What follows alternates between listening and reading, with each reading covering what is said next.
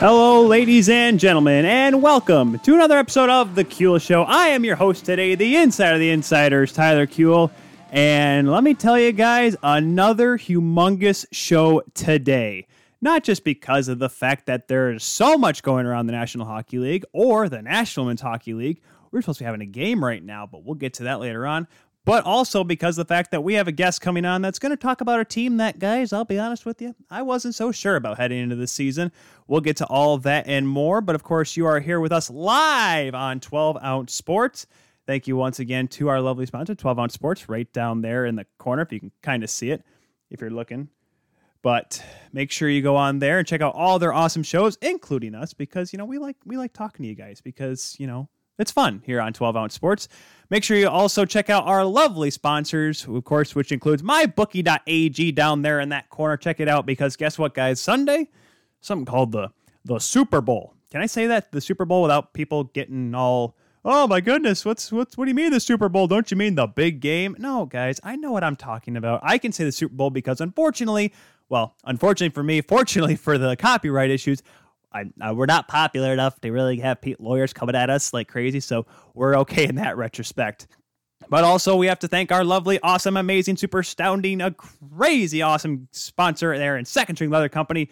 Got them up there in the corner, got them on my laptop. They have a huge sale going on right now, guys. Wallets, bathroom bags, keychains. They have not just their usual waffle board wallets that I have, they also got their specialized wallets as well.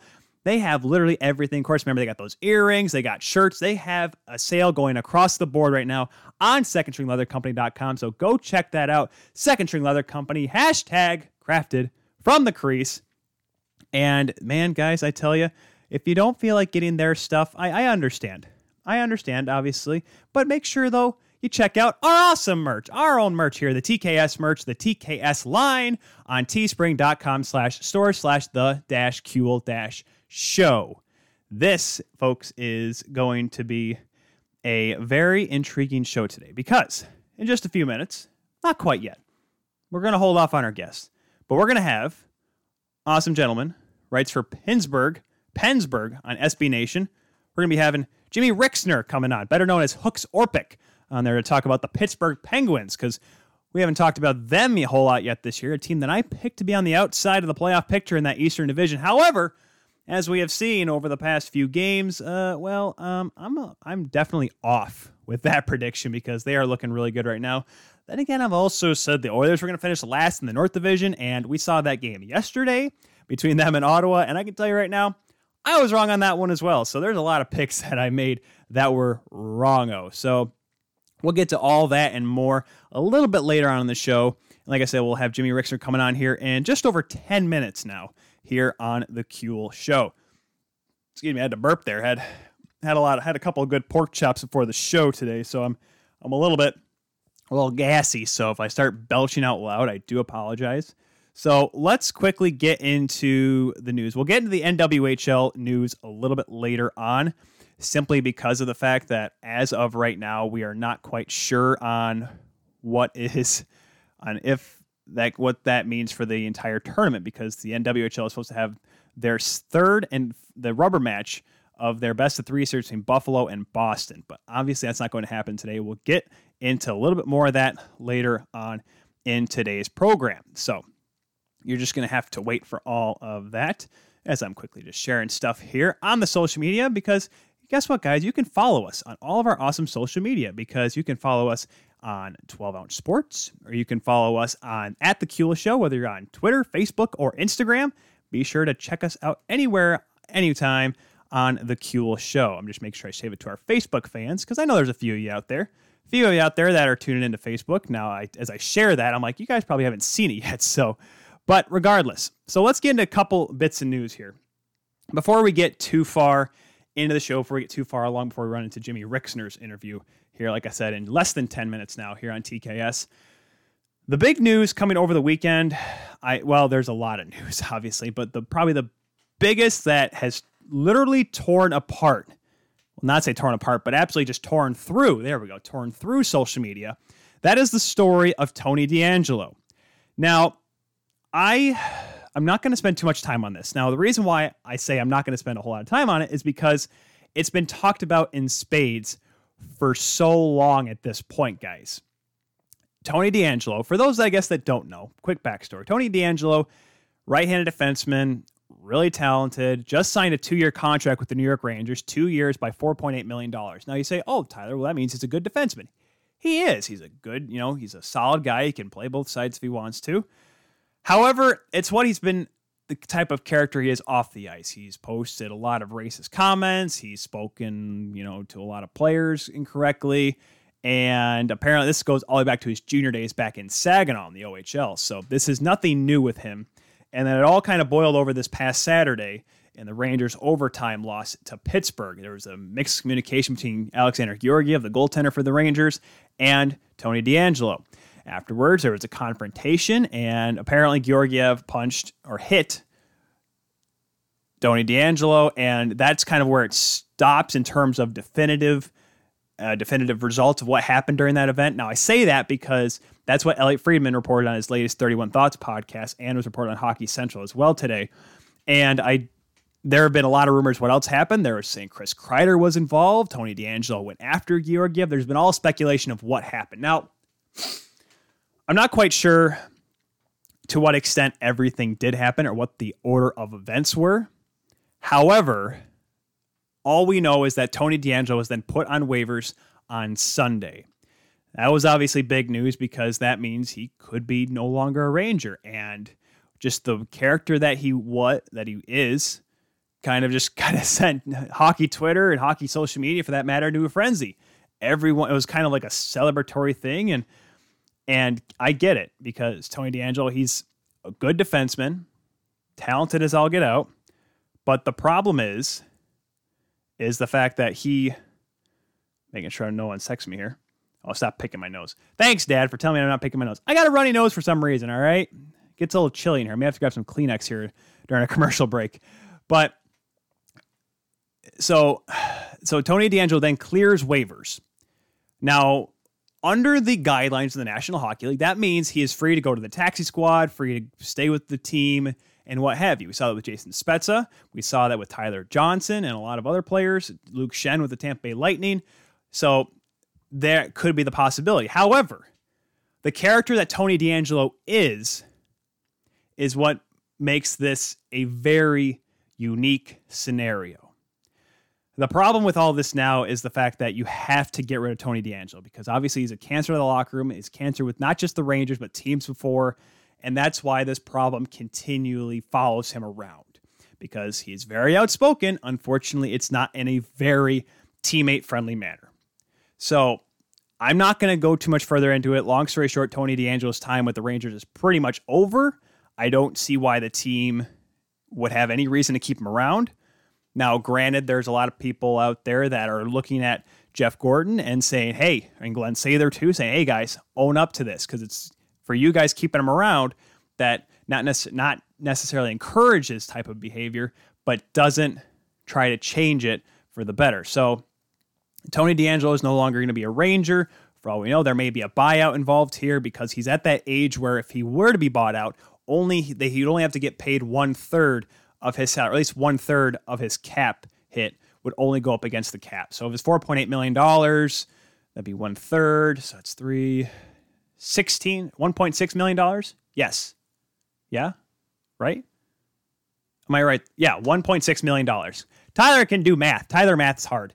So that is the story with Tony DeAngelo.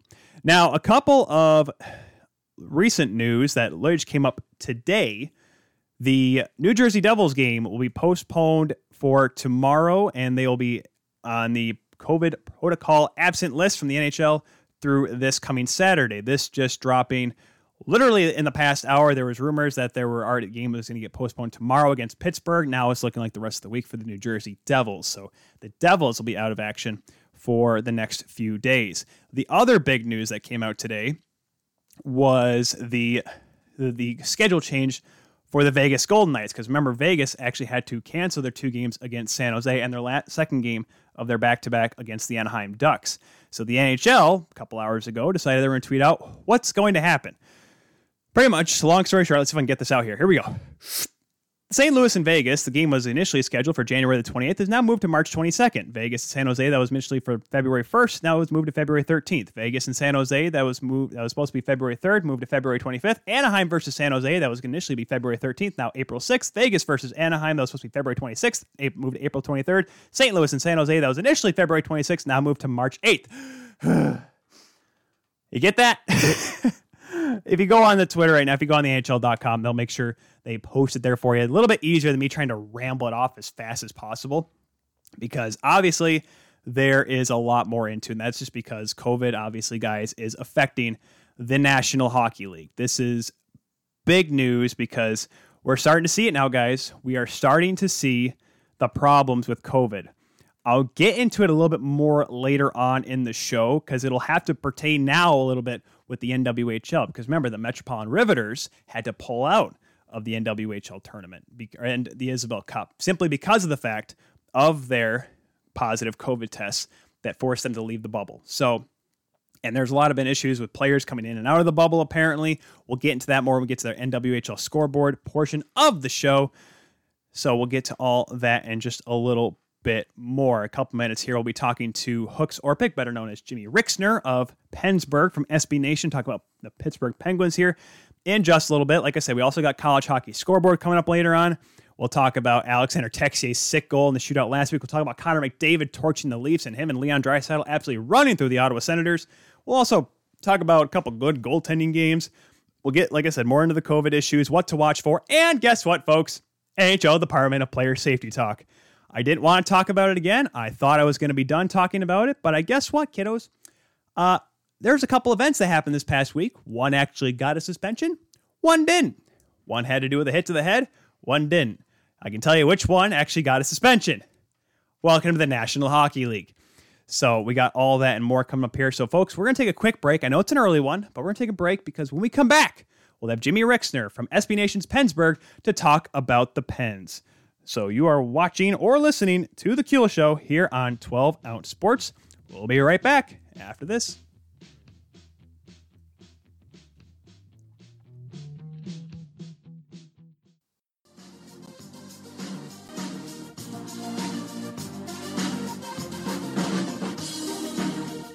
And welcome back, everyone, to The Kuehl Show here on 12 Ounce Sports.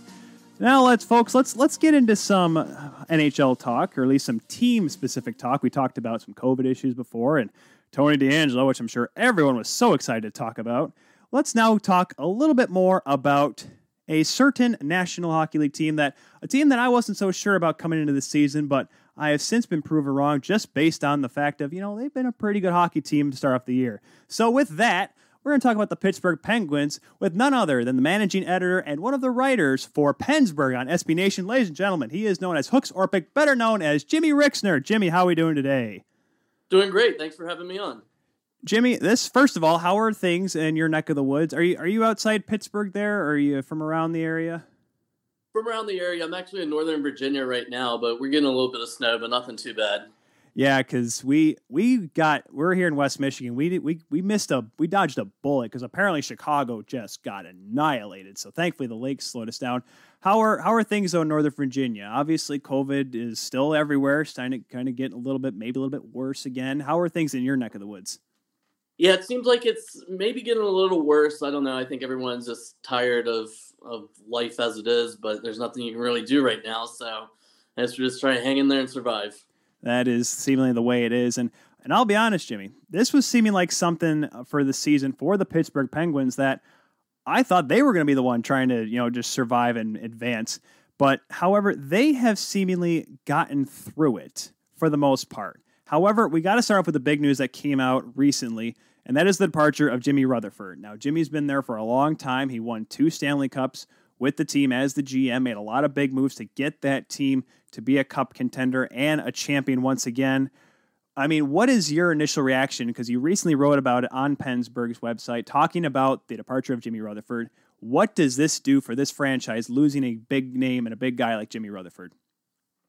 Well, more than anything, I think the timing of it and the suddenness of the decision, because he even said, it's hasn't really been discussed exactly what happened, but apparently he had some kind of disagreement with people above him, which really just means Penn's president and CEO David Morehouse, and then owner Mario Lemieux and owner Ron Burkle. But the ownership's really hands off. So it probably was some disagreement with David Morehouse, the Penguins president, and Jim Rutherford just said, you know what, I'm out of here. Like, if that's the way it is, I'm not going to be here. His contract was ending in June, but kind of the just notion was this job was going to be his as long as he wanted it. Like, they were going to keep him. They had no problems with him, but he just decided, and just quickly before the 7th game of the season, when you like never see a general manager resign for his own reasons to want to step away, but he just had his own reasons to want to step away, and he said, see you guys later, and that's what happened.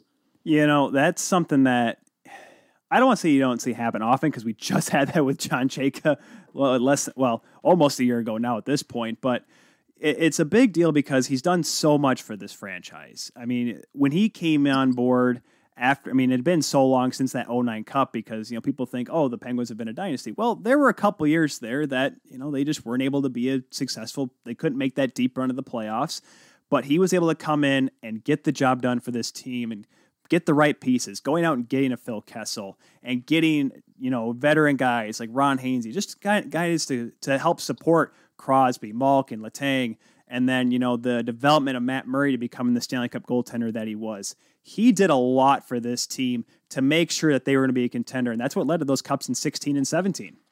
Yeah, there's no doubt about it. If you look at it, Rutherford got hired in May of 2014. So 2 years later, basically in June of 2016, they'd won the Stanley Cup. And he turned that whole roster over except for Sidney Crosby, Evgeny Malkin, Chris Letang, Marc-Andre Fleury, Chris Kunitz, and Oli Mata. Those were the only 6 players that were there in 2014 that were still there when they won it in 2016. So, well, there was Rutherford getting Nick Bonino, Carl Hagelin, Phil Kessel, all the guys you touched on. Trevor Daley was a big part of that too. It just really helped the team, and he shaped it to where they won back-to-back cups, which no team has done in the salary cap era. And I think probably no team will do in the salary cap era for a really long time, just because it's so hard these days. Yeah, especially with this flat cap coming in here. I'm sure any team, we see with St. Louis, 2019 Cup champions 2 years later, and are they going to make the playoffs? I don't know. But that's just that's the NHL we live in now. Now, Patrick Allvin takes over right now, and he was the director of European scouting and assistant general manager this season. Is he the permanent guy, or is he just going to be the interim guy before eventually Lemieux and the gang find someone else that they think they can be the GM for a longer period of time? They do like Patrick Allvin a lot. He, like you mentioned, he was the scout, and he had worked his way up the ranks from the scouting department, but he was only named the assistant general manager this October. So just in terms of management, he's very, very new, just like 12 or 13 weeks, which is almost unheard of for anyone to rise that quickly to full general manager status. So the sense is right now it will be an external hire. They're going to let Patrick Allvin interview, but he's a guy that I think will need seasoning for probably 4 or 5 years working in his current role to learn the ranks and build the relationships and get up there to be a successful regular general manager. So I definitely see them going outside the organization. They're supposed to be starting interviews here soon, and because they want to move quickly, apparently within the next 2 or 3 weeks or so, and get somebody in the seat. And I do think it'll be somebody coming from the outside in. Because that'd be big too, because that at least gets him accustomed to the franchise before the off season. Whether or not he makes any moves, he or she makes the moves at the deadline, you know, it could be just, hey, let's just get acquainted with everybody. Because I remember Brendan Shanahan came in during the 2014-15 season as president for the Leafs, but it was, hey, here's what we are now. What do you want to do with us? And that's ended up, you know, cleaning house that season after that. But I mean, do you think there's any guy in particular, any GM out there? Because people are just threw out the names of guys. I think there was a graphic I saw on Sportsnet, and it was just names of guys that had been on recently. Ronnie Hextall, Chiarelli, and I'm looking at these names, and I'm like, these are the best that they're going to pick. Like, I mean, obviously, just because they have experience is probably why they're being considered. But do you think there's another name out there that people aren't talking about that could be the GM? The name that I think really should be considered is Tom Fitzgerald in New Jersey, which is kind of weird because he's the sitting general manager of the Devils. But something odd's going on there. They only gave him a 1-year contract, and it doesn't seem like they're really that committed to him or invested in him. Like, I think they want John Chayka themselves. So that could play out, like just leave Allvin as interim GM for the rest of this year and circle back to Fitzgerald in the offseason. But yeah, other than that, I think they're just going to have to try to find a retread. But a lot of that stuff was said about Mike Sullivan when he got hired as coach. He was coach of the Bruins. That didn't go so well. No one really knew. So I think I'm just trying to keep an open mind, really, to see who they bring in or what kind of ideas they'll find. Yeah, Tom Fitzgerald, I know there was part of the thing of Saturday headlines where they said that the Devils were not going to allow him to discuss it. Of course, why would you want to lose your GM in the middle of the season to another team? That'd be kind of weird. But regardless, the Penguins, though, despite all the GM stuff, all that talk, all that mumbo-jumbo, 5-3-1 on the year.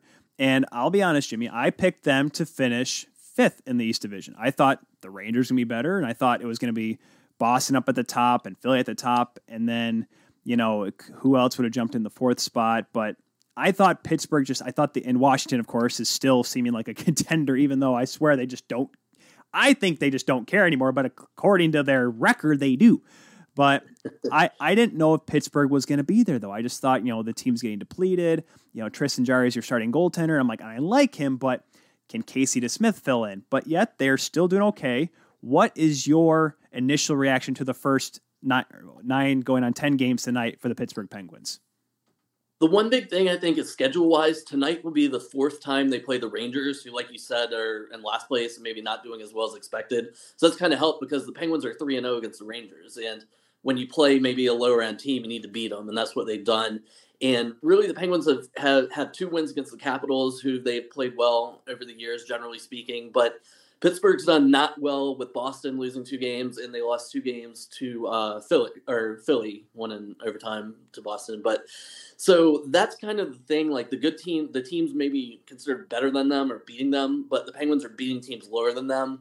And I was surprised too, because I think it's going to come down to like the Islanders and the Penguins for one spot to make the playoffs, and the Islanders usually overperform, and they haven't gotten off to a good start. So that's kind of helped, I think, the Penguins' status right now, at least.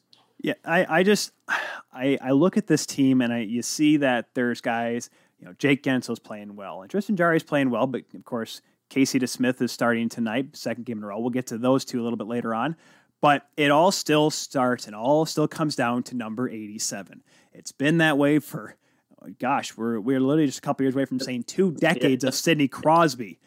I'm old. I'm feeling old. I remember when I was a kid, I'm like, hey, this guy's pretty good. Now I'm an adult and, about to pay a mortgage and all that good stuff. But what is making Crosby still tick after all these years? And every year it's like, oh, Crosby's getting older, guys. But this Penguins team is still good. And I've said this before with Washington and Pittsburgh, just because they're very similar.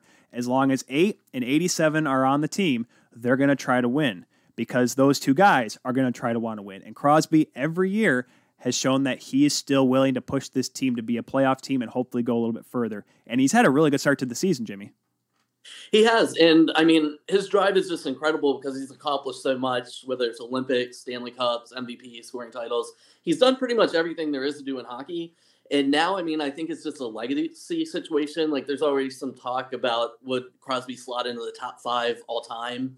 And now he's getting in the conversation, at least, with names like Gretzky and Lemieux and Bobby Orr and Gordie Howe. And other than those 4, I mean, he's probably one of the next guys you'd have to say as far as just having the best careers. So I think that's driving him. He trains a lot with Nathan McKinnon in the offseason, who's from the same town he's from. So they're good friends. And I think seeing that young buck come along also kind of gives him encouragement to keep training, keep it moving, and really just put his stamp on the rest of his career the way he wants to.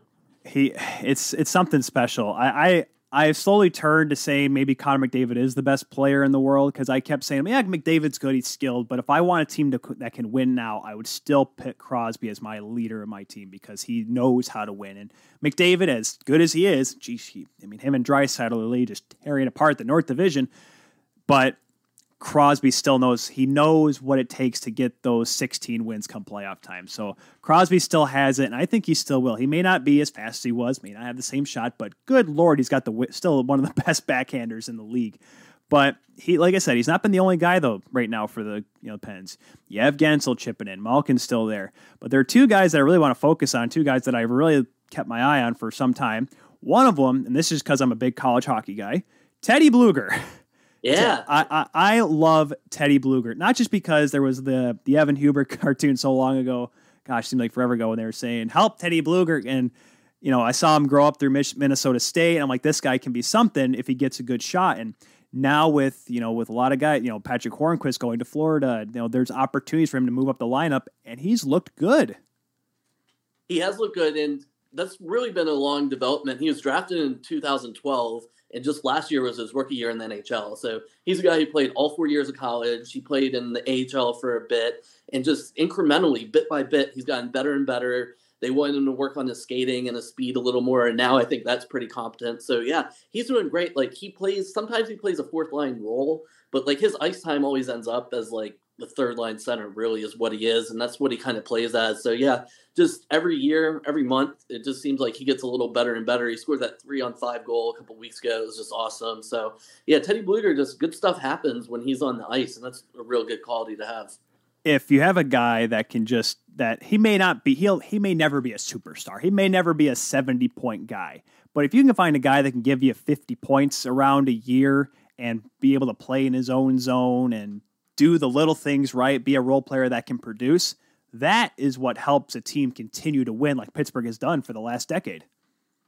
Yeah, that's what you need, and that's when they got good and were winning the Stanley Cups in 2016 and 17. As Jake Gensel stepped up, Matt Murray stepped up, Brian Rust. They developed Brian Dumoulin. A lot of a young wave came in, and now they do need more players like that because most of the time they don't make a lot of money, so they're salary cap friendly to work around the stars. And like you said, take the defensive zone draws, kill penalties, just do all the little stuff that successful teams do.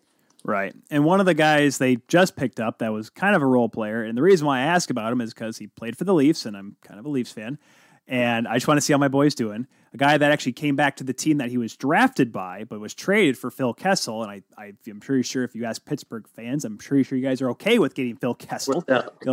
Those two Stanley Cup rings, and as Barack Obama said, Phil Kessel is a Stanley Cup champion. Kasperi Kapanen. We called him the Road Runner here in Toronto because he just has that kind of speed. And we saw it in the goal on Saturday night. He's got that speed, and he does the same move every time on a breakaway, backhand, forehand, over the glove high, does it every time. But even though he actually didn't start the season on time because he had, I think it was immigration issues, if I'm not mistaken, right? Yep. Yeah. Yep. So is he just kind of a breath of fresh air, like a little bit of that nice speed that maybe Pittsburgh's been missing out on at times?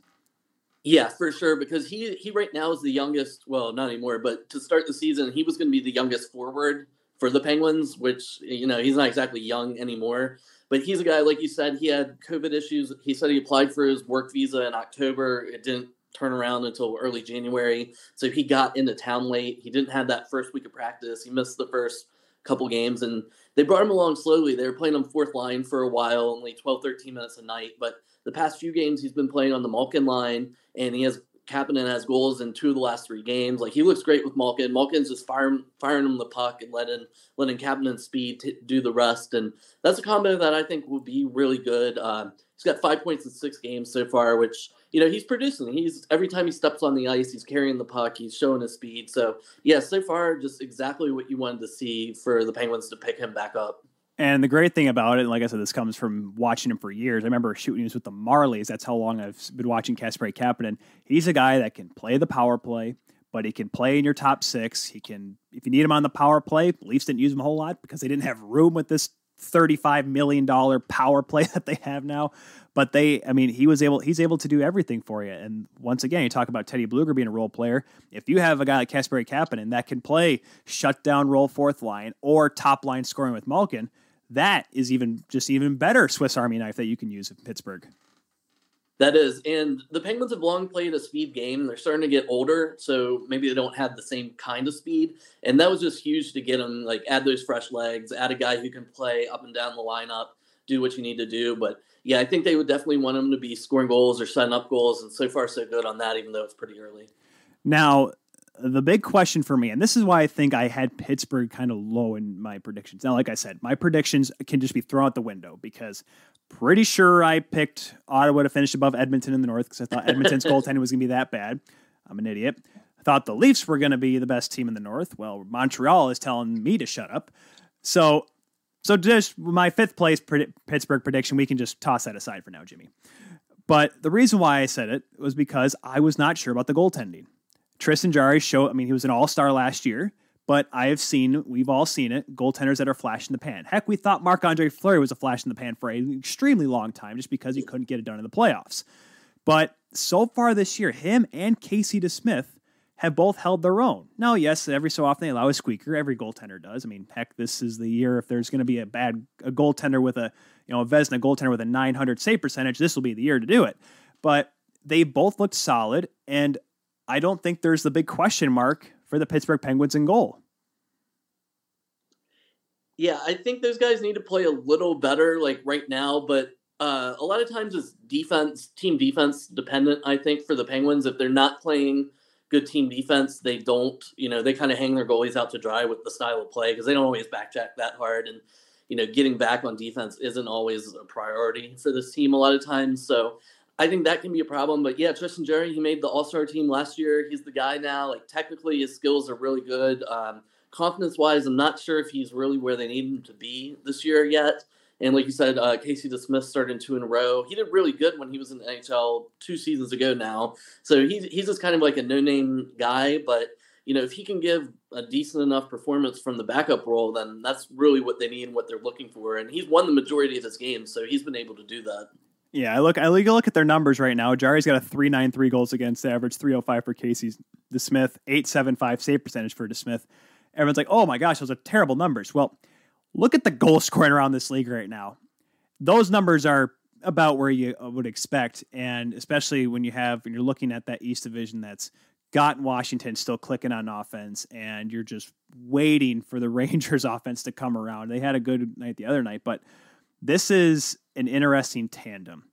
But the overall expectations for this Pittsburgh Penguins team, I think this kind of carried over a little bit from last year, the disappointment of getting swept by Montreal in that qualifying round. Jimmy, where do you think this team's going to finish? Because I'm not sure if this team is ready to make that jump to be East Division champs, but they've turned my thought process to, dang, they could still be a good playoff team, though. Where do you think Pittsburgh will end up this year? This year, honestly, I think they're tracking towards 4th place in the East. Like I said, I think it's going to come down to the Penguins and Islanders for one spot by the end of the season. And look, I mean, nobody thought the Capitals were going to do anything in 2018, which was not their best team, even though they played the best and won the Cup. St. Louis was last place in January. They went on to win the Cup. So, I mean, I guess as long as you make the playoffs, you have a chance. You never know what could happen with injuries and goaltending and all that good stuff. So I think that's where they're at right now, is they just want to make it to the playoffs and then see what happens with all their experience and depth, if maybe the stars come alive and can help them win a round or two. And then before you know it, you just keep going. And that's kind of what they did in 2017 when Chris Letang was hurt and they didn't have a great defense, but they just kept finding ways to win. And, you make the playoffs, anything can happen in the NHL. Yeah, we learned that when the Leafs got Ron Hainsey the year after. We learned really quick that if Ron Hainsey is your top pairing defenseman, that the team around him must be pretty good, because golly, Ron Hainsey was a tough pill to swallow for Leafs fans. And this is kind of my last question here, Jimmy. It doesn't unfortunately have to do with this year's team, but just looking down the line, maybe putting you on the spot here. How many more years for Sid, not the kid? How many more years for Crosby? Do you think he's going to make it 20 plus? Do you think he's going to play 20? Or do you think that for him, it's just any year now, he may just decide to hang him up? What do you think? Oh, I think he's got, as long as his health holds up, I think he's got a lot to go. He's 33 years old, which isn't, deathly old, even though he's been playing for so long now. His contract, I think, runs through 24, 25. So he's got many, many years under contract, and I think he will extend, as long as he's healthy, just because he's wired, just hockey, everything. I don't see him walking away, really. I think he's 37 or 38 maybe when his contract ends. So I could see him staying on even after that, but I definitely think we have a few more years, hopefully, with him as long as his health holds out. 2025 is what it goes through, and I tell you right now, he's the first guy to ever sign, because I remember there was a big deal with the Leafs with, I think Marner signed at 10, 8, 9, and 3 because he wore 93 in juniors, and Matthews was 10, 6, 3, 4 because he's number 34. Crosby started all that. He signed for $8.7 million. It's too perfect. But you know what, Crosby, listen, it's almost funny because you want to have a youth movement with a lot of teams, and kind of looking forward to possibly, if the NHL allows the players to go to the Olympics in Beijing, I don't know how you don't put Crosby, despite how good McDavid may be and how Jonathan Taves, hopefully knock on wood, he comes back around, but this youth movement through the Canadian system, I don't know how you not pick Crosby as Team Canada's captain still. He's still the guy. He's still the face of Team Canada, it seems like. Yeah, he's been their captain 2 straight Olympics, so yeah, I think he's going to have that, because his leadership obviously is just growing and growing, so yeah, I think he would be their pick for sure. That would be for sure. We've been chatting with Jimmy Rixner, better known as Hooks Orpik on SB Nation's Pennsburg. Jimmy's going to hop off here. He's going to get ready for a big game tonight for the Penguins and the Rangers. That game will be on at 7 o'clock. That'll be on NBC Sports Network. We may throw that on the TV here in the studio. We keep tabs on a pretty good hockey game, mainly because NBC is on. And it's not like we have to pay for NHL.TV because it's a lot of money. And Jimmy, if you notice, our lovely setup here, we don't have a whole lot of money, so we can't pay for that stuff. You follow Jimmy here at Hooks_Orpik. Be sure to go on there, check out all the great stuff from Pennsburg, not just Jimmy, but everyone else. They got a lot of great writers out there. Jimmy, thank you once again for taking the time today. Good luck the rest of the season, the Penguins, and hopefully see some more awesome articles from you guys. Yeah, thank you for having me on. Thanks for a good show. All right, Jimmy, we'll talk to you later, all right? All right, later. All right, that was Jimmy Rixner of Pennsburg. That was a fun guy to talk to. I remember I called him and he's like, hey, what do you want to talk? He's like, well, we got a game Monday night. And I thought to myself, I'm like, oh, that could be a problem. But I'm like, wait, what if you come on before? And I'm like, that's a great idea. Because thankfully we don't have any issues with, at least too many scheduling issues for the awesome and amazing Jimmy Rixner. Like I said, follow him at Hooks_Orpik on the Twitters. I think he has an Instagram as well. It's JRix. I think JRix3, if I'm not mistaken, off the top of my head. But yeah, the Pittsburgh Penguins, this was a team that like I said, I picked 5th. I didn't think the goaltending was going to be there, but they have done enough to win 5 of their first 9 games. Now, yes, 5-3-1 isn't anything to tip their cap about, but in the East Division, which is seeing New Jersey kind of regress to what we thought they were going to be, the Rangers not looking too good, Boston, I'm not going to go into the standings look up yet, simply because of the fact that I'm not sure on how good this team is going to be. Boston is. But the Penguins, and you heard what Jimmy said, the Islanders are looking a little iffy too. I mean, Ilya Sorokin played a pretty good game yesterday against the Flyers, but how will he be able to continue to develop? If not, and you have to rely on Semyon Varlamov, maybe it's tough for the Islanders. The Flyers,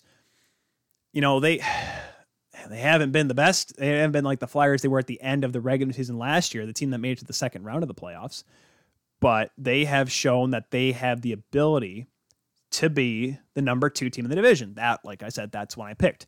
Now, I'm not going to go full scale. I'm changing my picks because, well, that's just not fair. Because it's being like game 82. Well, in this case, game 56, saying, hey, guys, guess what?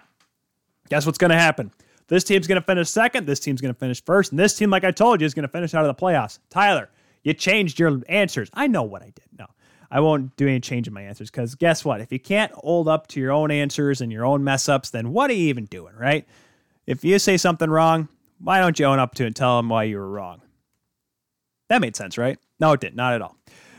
But yeah, we'll definitely keep the guys on Pittsburgh this season and all the East Division because I'm pretty sure the only pick I have right in terms of what team's going to finish where right now is looking like Tampa. Tampa in that Central Division because Carolina's looking better. My goodness, who'd they hold to 11 shots the other night? Chubas Mud. Pulling my phone out. I know I'm cheating, guys. I know what I'm doing here. I just got to find out who exactly did not. It was incredible how defense, and that's one of those things.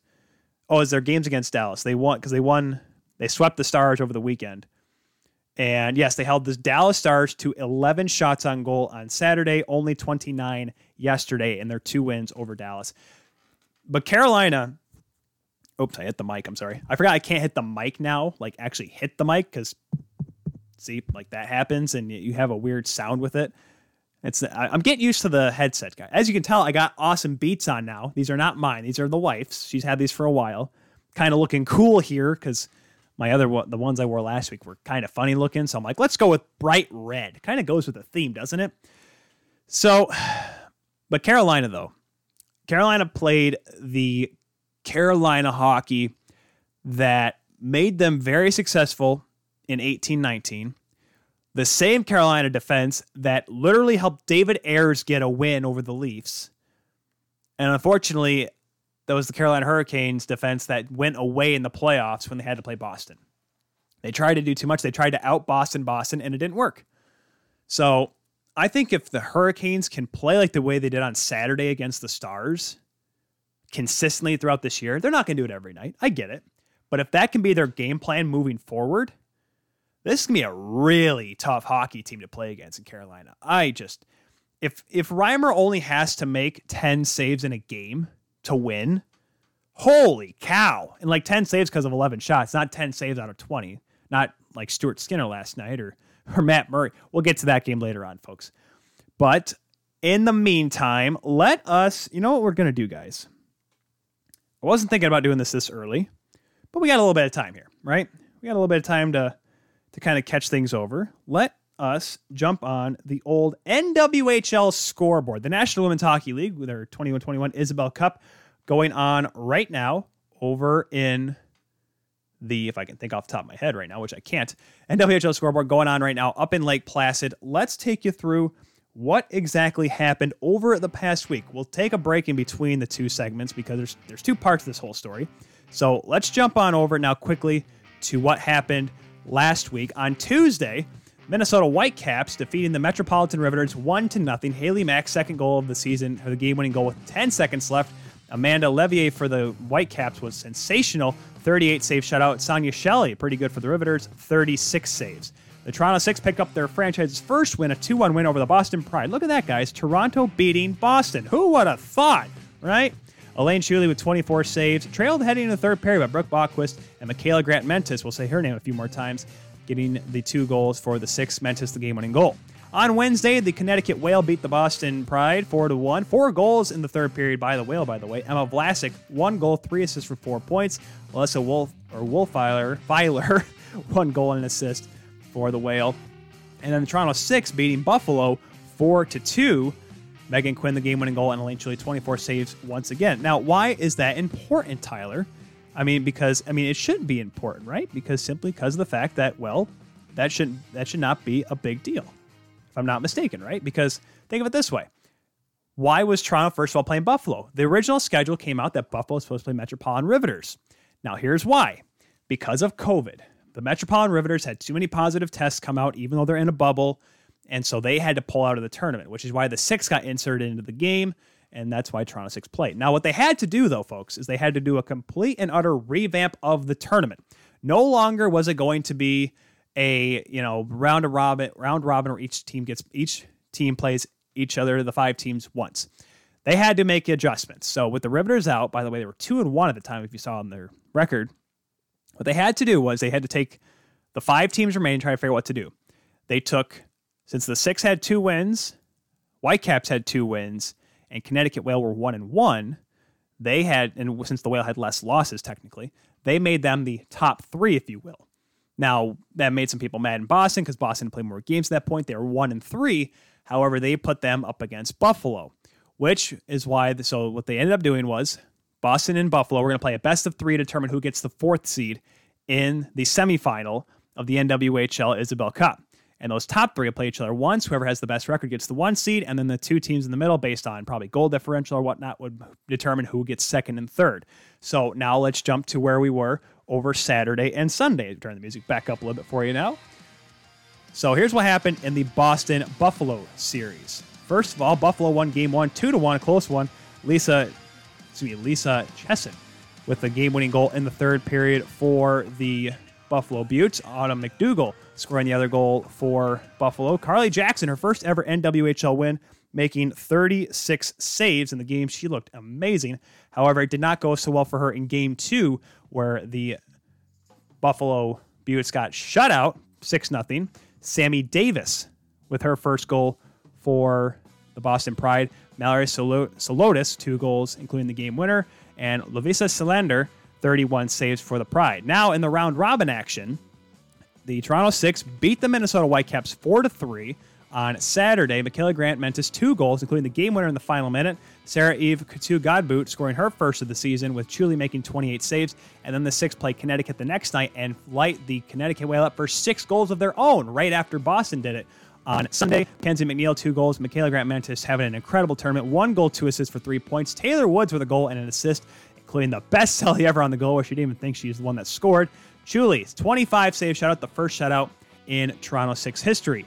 Now, where does that leave us at the moment? Because obviously there is a lot more going on. There's supposed to be 2 games tonight. Boston and Buffalo, game 3 of their best of 3, and Minnesota, Connecticut. However, as we learned just before the top of the show from the Ice Garden, Mike Murphy, saying that tonight's game between the Whale and Whitecaps has been postponed. There has been no further response from the NWHL about it, but what that means is the Toronto Six, who had won both games anyways, was going to get the first seed, and they're just going to maybe either do a coin flip or what to determine who gets the second and third seed in the semifinal between Connecticut and Minnesota. Now, what does that mean for the 4th seed? Boston and Buffalo will be playing tonight at 8:30. That is on the NWHL Twitch stream. We've been tweeting about it all tournament long, all season long, I guess you can say. So be sure to check that out, and we'll be done just in time. We'll get off the air, we'll turn on the hockey game and watch some hockey here in my studio, and I suggest you all do it at home, because those 2 games between Boston and Buffalo, first of all, I almost panicked because I had not seen the release yet from Murphy. I turned on the Twitch stream and I was showing highlights from yesterday. I'm like, my goodness, Boston's already up 3-0 on Buffalo. What in the heck is going on with the Buttes? They don't want to play this rest of the season. No, it's because that was highlights from yesterday. So good to see that the game 3 is tonight. Like I said, 8:30 puck drop at Herb Brooks Arena in Lake Placid. Will we see a miracle for the Buttes, or will the Boston Pride meet the Toronto Six? No matter what happens between the game tonight, you either have the battle of the 403, Toronto versus Buffalo, or Toronto versus Boston.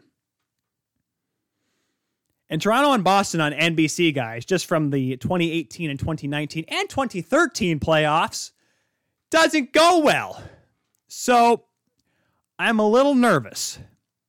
Now, the Six have done really well this year. They have literally outshot every team. I believe, according to Mike Murphy, I think they've had over 40 shots per game. And, you know, I heard my numbers with Chuli. She has not had to make over 30 saves, as I knock on wood. So it's going to be interesting to see how they play, whoever they play against. Now, there's obviously something with So the Whitecaps were holding, and this is from Matt Porter on Twitter, the Whitecaps were on the ice for their warm-ups. However, there was no Connecticut Whale. So not quite sure what's going on. Now, both teams, the Whitecaps, the Whale, the Buttes, they brought in players from the outside. Now, they've tested, apparently, they've quarantined, so maybe there's just precautionary purposes with that. And I'm not saying tonight's game between Minnesota and Connecticut didn't mean anything. Like I said, the Six had won both games, so therefore they'd be the only 2-0 team in this quick round robin, giving them the automatic first seed come the semifinal. But that would obviously determine, like if Connecticut won, for example, they would get the second seed, and you'd have to have Minnesota be the road team. Now, I'm not quite sure. I wish I pulled up the schedule here. I don't know if have the Whitecaps and Whale played yet. Yes, they did.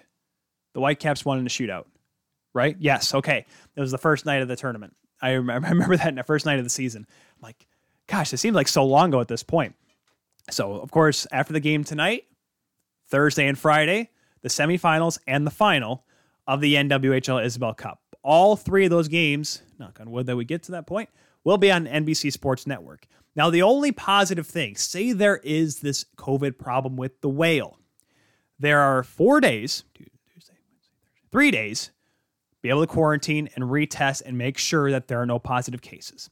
Now, if I am the NWHL, and once again, this is probably the reason why I will not be in charge of anything, the NWHL should keep every player away from each other. Go full NHL quarantine rules. The ones that Ovechkin and Orlov and Samsonov and all those guys broke. No players can see each other. Make sure, just test the bejeebus out of them and hopefully get all negative results. And if you keep everyone quarantining each other away from each other, then you can make sure you can have the positive case, the players that test positive, keep them out of the games and have the negative players play. Now, hopefully it doesn't come to the point where you have too many positive tests. And like I said, hopefully this few days buffer can help you out, because you want to make sure you can have these games, because not just because of the fact that they're on national television, but because look at the numbers these games are drawing, guys. And I get it. People are like, oh, it's Twitch. Those numbers can be fabricated. It's online stream. People can just click it and pull off. I don't care what that deal is. On Saturday, when you have over almost 1.5 million viewers on anything, I don't care what platform it's on. That is huge. Now, that is over the entire day. So there were 2 games on Saturday. Like I said, that was Toronto taking on, as I quick looking back at my notes to make sure I have them right, Toronto playing Minnesota and Buffalo beating Boston. Like I said, those games, only 2 games. So yes, you have, 700, 800,000 people per game? I don't care what that number is like. That is big for women's hockey. Getting all the eyes on the world, watching them. Now, yes, is it easier to watch on Twitch? Yes, it is, because you just go on the Twitch app or twitch.tv, you click it, and you watch it there, and you can turn it off anytime you want. And with it being on cable network, on NBC Sports Network Thursday and Friday, there may be less people watching, but I feel like there's going to be a lot of people that are going to find a way to watch those games. Because if I'm not mistaken, even if you watch games on the app, I'm pretty sure you should be able to watch games. Like, it still should count towards ratings. Like, how many people are watching on the NBC Sports app? Like, that shouldn't be an issue, right? I don't think it would be. Now, then again, like I said, I don't work for Nielsen ratings. I'm not a genius, but I would like to think that would count towards ratings. I expect a big number, but I'm bummed because I actually work a game on Friday. I'm at finally work at Davenport. We got the schedule all lined up. We're ready to go for hockey. Obviously, testing permitted and all that stuff. So hopefully we don't have any issues with that. Knock on wood. Please let me broadcast, for the love of goodness. I'm losing my mind here. But there is a lot to be excited about this upcoming weekend. I will be sure to have it on my phone because, let's be honest, I'll be doing color commentary. Got my buddy Thomas Biondo come to call the games. You've seen him. He's been on the show 10 times. Heck, he was on here last week. Check that out on the Kuehl Show YouTube or your favorite podcatcher to check out that replay from last week. So I'm not going to get too much in the breakdown. Hopefully we have someone on. I think we mentioned Mike Murphy, who writes for the Ice Garden on SB Nation, believe it or not. Let's hope that we can get him on. I mean, he was going to come on this week, actually, believe it or not, to talk about the semifinal and final. And then they had to change the schedule, so he wasn't able to. And I'll be honest, we probably could have had him on tonight had we known that there was going to be a negative test. But it's okay. We'll try to get him on next week to talk about, to recap the NWHL Isabel Cup season in general. So it'll be a lot to get excited about. With that, how about we jump over to our other scoreboard that we like to do here on the Kuehl Show? You guys know what I'm talking about, right? You know what I'm talking about. The scoreboard that it's been around for a few months longer, because there's been a lot of awesome content we've talked about. We talk about women's hockey. Of course, we always talk about the NHL. Why don't we, kiddos? Why don't we fire up the amazing and awesome drumline cadence? Fire up them drums, boys. Yes, sir. It is time for the College Hockey Scoreboard, brought to you by our good friends at Second String Leather Company, #crafted from the crease. Let's jump on over to Friday, because there was only a few games on Tuesday and Thursday. AIC beating Sacred Heart, Bentley beating Holy Cross, RIT beating Mercyhurst, and Penn State beating Notre Dame on Thursday. Friday, here we are. Army beating Sacred Heart 2-1. They get the sweep over the Pioneers. Colin Billick, his 10th goal of the season, ended up being the game-winning goal in that one for the Black Knights. AIC completing their weekend sweep over Holy Cross with a 6-0 win. Big Ten hockey action. Notre Dame is getting the weekend split with Penn State. A 3-2 overtime win. Spencer Stasi the game-winning goal in overtime. Irish split with the Nittany Lions. Number 4 Minnesota beating up on Ohio State 5-1. Blake McLaughlin and Sammy Walker 1 goal and 2 assists each in the win for the Golden Gophers. Wisconsin taking care of Michigan State 6-0. 4 points for Dylan Holloway in that game for the number 13 Badges. Moving over to the NCHC now. Number 2 North Dakota beating number 9 Omaha 6-2 in a game that was actually 4-2 until the final minutes, where Omaha just kind of got caught up in a little bit of chippiness and ended up coming back to haunt them. Adam Shield 30 saves. Shane Pinto 1 goal and 1 assist for the Fighting Hawks. And number 6, Minnesota Duluth beating Miami 2-1. Scott Sandelin, the Bulldogs head coach, win number 400 behind the bench. Congratulations. On Hockey East action, number 17 Providence beating up New Hampshire 5-1. It was only 1-1 heading into the third period before Providence scored 4 more. Parker Ford 3 assists in the game for the Friars. UConn beating up on Merrimack 6-1. Reese Harrison and Carter Turnbull 2 goals each for the Huskies. And number 10 UMass beating up UMass Lowell 5-0 between number 10 and number 16 in the country. WCHA number 8 Bowling Green takes down Michigan Tech 6-3. Connor Ford 2 goals and 2 assists for the Falcons. And Bemidji State beating up Minnesota State 4-1. Another win against a top-ranked team for the Beavers. And Northern Michigan beating Ferris State by a score of 5-4. Moving on over now to Saturday. If I can find the right one here. Goodness, you think this is easy, kids. Trying to find the right graphic to throw up there. There it is. Holy Cross and AIC. Number 19 AIC beating Holy Cross 3-0. Ryan Mechanichek, 20 saves, his second shutout of the weekend. Robert Morris beating on Mercyhurst 5-3. Trailed 3-1 in the third period, though, to the Colonels before Roman Kramer scored his second of the season, ended up being the game-winning goal. Nick Jenny with a goal and an assist for Robert Morris. RIT beats Canisius 3-2 with Caleb Moretz with a goal and an assist. And Army tying Sacred Heart 2-2. Black Knights winning that one in a shootout, getting the extra point in Atlantic hockey action. Going back over to the Big Ten, the Badgers complete the weekend sweep over the Spartans 4-1. Cole Caulfield 2 goals and 2 assists, 7 points over the weekend against the Spartans. Minnesota finishing off the Buckeyes 5-2. They have outscored their opponents, guys, the Gophers, 30-5 in the last 4 games. They've had a pretty good run, to say the least. Back to the Hockey East and the Battle of the Masses. Get it? Masses, because it's UMass and UMass Lowell, Massachusetts. Ha! And hilarious. Number 10, UMass getting the weekend sweep 2-1 win over the Riverhawks. Philip Lindbergh, 28 saves, his second win of the season.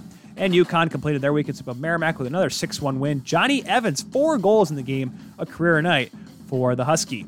NCHC, Minnesota Duluth beating Miami 6-3 to get the weekend sweep. Cole Koepke, a pair of goals for the Bulldogs.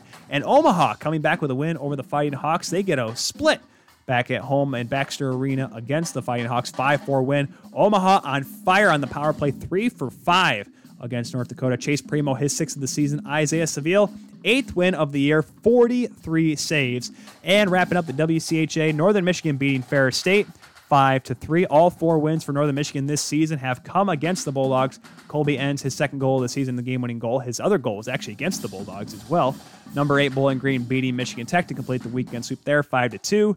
Moving on over, looking at the Sunday scores that are actually not a graphic, as I have promptly learned here as I'm just clicking buttons at this point. There we go. Let's get back to me here. Hi, everyone. How are you doing? Sunday, Bentley beating Air Force 6-3. Providence beating New Hampshire 3-2. Air Force and Bentley going on right now. Let's see if we can quickly throw up the score on that one as I quickly run things over. And final and overtime. Air Force, their first win of the season, beating Bentley 4-3 in overtime. Willie Ream, the game winner, his 3rd of the year for the Air Force Falcons. Air Force finally getting into the win column. That was your college hockey scoreboard, brought to you by our good friends at Second String Leather Company, secondstringleather.com, #crafted from the crease. So that was good. It's good to see Air Force finally getting a win because, well, you know, they've I'm not saying they've struggled, but just with them, it's been inconsistent scheduling because they've had a lot of games that had to get postponed. Don't forget, Air Force is all the way out in Colorado. So the fact that they have to travel across the country has made it very difficult for them. And that's why the NCHC, despite them having kind of the league split in two, in an East and a West division, they've had problems with COVID cases since they've left their bubble. And, you know, there's been issues with WCHA games. There's been issues with Hockey East, obviously, because UMass Lowell, they've only played 6 games this year, guys. And Boston University had to suspend all of their games through the end of the month, which means they're kind of put on the hot seat because you need to have, I believe it's 13 games, 12 or 13 games to even qualify for the national tournament. So if Boston can't get up to that main number, despite them starting off 5-1 and looking like a real contender, they may not play. So you really wonder, because Trevor Zegras, there was questions that he may go back to Boston, but he saw the fact that, hey, I'm probably not going to play a game this year at this point. So that's why he's right now joining up with the Bakersfield Condors, because he's got to play. And he may only play some 30, I think they're playing 30 games out there in Bakersfield. each of the teams in the American Hockey League are playing different numbered of games. The Canadian schedule I have not seen released yet in the AHL: Manitoba, Belleville, Ottawa, and Laval. Belleville, Toronto, and Laval. There we go. So those have not been released yet. I know here in Grand Rapids, the Griffins schedule has been released. They are going to be playing 30 games. They don't play a home game, though, until the end of the month. I thankfully have a pass to go to those games, a media pass that I will use. It'll probably be me sitting in like 104 by myself because I guarantee you they can't have all the press sitting up top like they usually do. So I won't be talking about Kaiser much this season, which is kind of a bummer. Bob's a nice guy. I like talking to him. So right now it's a little past 7 o'clock. We got the Pens and Rangers starting up here on the television behind us. So you'll see me go, what in the heck is going? No, I won't go crazy like that. This is not the Leafs. Let's all be thankful though. I think we've only had one Leafs game this year on a show. Because for those that remember the podcast days where we had to listen to it after the game. So when I was yelling and screaming during the game, it was like an hour before because we did the pre-record. The episode won't be up to like an hour or two later. So by the time you heard me yell and scream about the Leafs game, the game was well over. So that's the perks of live streaming or live podcasting, not live television. I mean, if you are watching us on Zingo TV channel 761, use the promo code 12outs to sign up for that, then you are watching us on television. But, I mean, of course, if you're watching YouTube on the big screen or if you have Twitter, if you have like your laptop hooked up to your big screen or on Twitter, okay, never mind. There's a chance to watch on the big screen. So technically, we could be live TV. Not really, though. If this show ever gets on a network, first of all, what's wrong with that network? Second of all, we just wouldn't fit, you know? It just wouldn't work, right? Because we don't work well with commercials, because I don't know when I'm supposed to take commercial breaks. It's kind of odd the way things work. But so let's kind of look ahead here. I'm not ready to go to the NHL player safety stuff yet. I'm looking at my calendar. Let's talk about some good stuff before we hit the bad. Before we get into all the bad stuff that may happen, let's talk about some good stuff. Last week, the Columbus Blue Jackets took on the Florida Panthers in a Central Division matchup. And the game looked pretty good. Florida, who has had a lot of one-goal games this season, despite not coming well out of the gates. Of course, COVID had some issues with that. Goaltending as well. Bobrovsky and Chris Dreiger. But they go to a shootout with Columbus. And Columbus themselves, in their own right, has had some tough games as well. Of course, they're still, I believe Patrick Laine should be joining the team sometime this week. Pierre-Luc Dubois is sitting in a hotel in Winnipeg waiting to get approval to come out if he can, play early to break quarantine early. But the game goes to a shootout. And I think it was the third or fourth round, Alex Texier comes up. Now, unfortunately, with the lovely NHL licensing and copyright fees, I'm not allowed to show you this clip, so you're just going to have to listen to my voice. Of course, if you're listening on the podcast, then you kind of get it. But Alex Texier gets an opportunity to go in on the shootout, and he's coming down on Dreiger. He's coming from his right wing. He's a left-handed shot. And what he does is he pulls the puck on his forehand and goes to his backhand. It looks like he's about to pull a Forsberg because you see one hand come off his stick. But instead of going around the far left pad of Chris Dreiger, he actually slides it through the 5-hole of Dreiger for a little cheeky little shootout goal, a little skills competition goal for you, because it ain't a shootout. That's not how hockey should be. Hockey should be determined by playing hockey, not a skills competition. That's for video games and the All-Star break. Ah! Sorry, this is the perks of having this microphone here. I can yell off to the side so you don't hear what I'm yelling out. Break your eardrums. There you go. So, because there may be some yelling a little bit later on. That was a real sick goal. And some good news, of course, Alexis Lafreniere, first overall pick, getting his first NHL goal in overtime in a win against Buffalo last Thursday. Congratulations to him. Unfortunately for Rick Jeanert, he couldn't call the overtime goal on his side. That he had Sammy Rosen over on MSG calling it for Lafreniere. He was excited. Of course, him and Micheletti have been an absolute awesome team, broadcast duo, for an extremely long time. Those two guys, Sam Rosen and Joe Micheletti, I fortunate enough to get to watch them a lot more now, because it seems like the Rangers are on ESPN Plus all the time, because ESPN Plus has a select number of games every single night, mostly every single night. And so I get to watch, games out west. Anaheim versus St. Louis, got to watch that game last night, and get to watch the Rangers. So I get to listen to Sam Rosen all the time, and one of the best television voices and personalities in the NHL. Had an interesting game last week between Tampa and Carolina. I don't know if you guys saw this one. It was a 1-0 game. Now, hold on, Tyler. The 1-0 game, that must have been boring. No goals, nothing like that. It was arguably one of the best games I've seen so far this year. Now, like I said, we'll get to the 8-5 game here in just a minute that happened yesterday at Rogers Arena in Edmonton. But no, Rogers Place in Edmonton. Rogers Arena is in Vancouver. The rink in Edmonton, that one. Martin Necas gets the game-winning goal for Carolina. Just scores, and it was 1-0. That was it, right? Well, that's because Andrei Vasilevsky and Peter Mrazek had just a pair of outstanding performances. 34 saves for Andrei Vasilevsky, 32 save shutout for Peter Mrazek. Guys, I tell you, it was I wasn't able to watch the game live. I watched bits and pieces of it throughout the night, but I watched the highlights back the next day. And whenever I see a 1-0 game, because there were a couple earlier this year, there were like 20 shots, 20-20, like low shot games, right? Neither offense is clicking. I think it was like Anaheim versus Phoenix, so which made sense for those two teams. That was a 1-0 game where only 40 shots were taken. Oh, we got Pittsburgh wearing their reverse retros tonight. They're white with the yellow diagonal Pittsburgh. That's kind of cool. They're at Madison Square Garden tonight.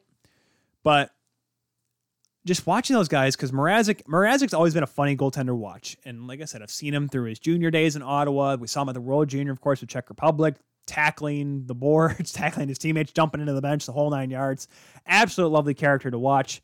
But you see him in Detroit, and he ends up being the number one goaltender and has a collapse, and unfortunately had to get traded to Philadelphia where he didn't do anything. Goes to Carolina and has this revitalization of his career.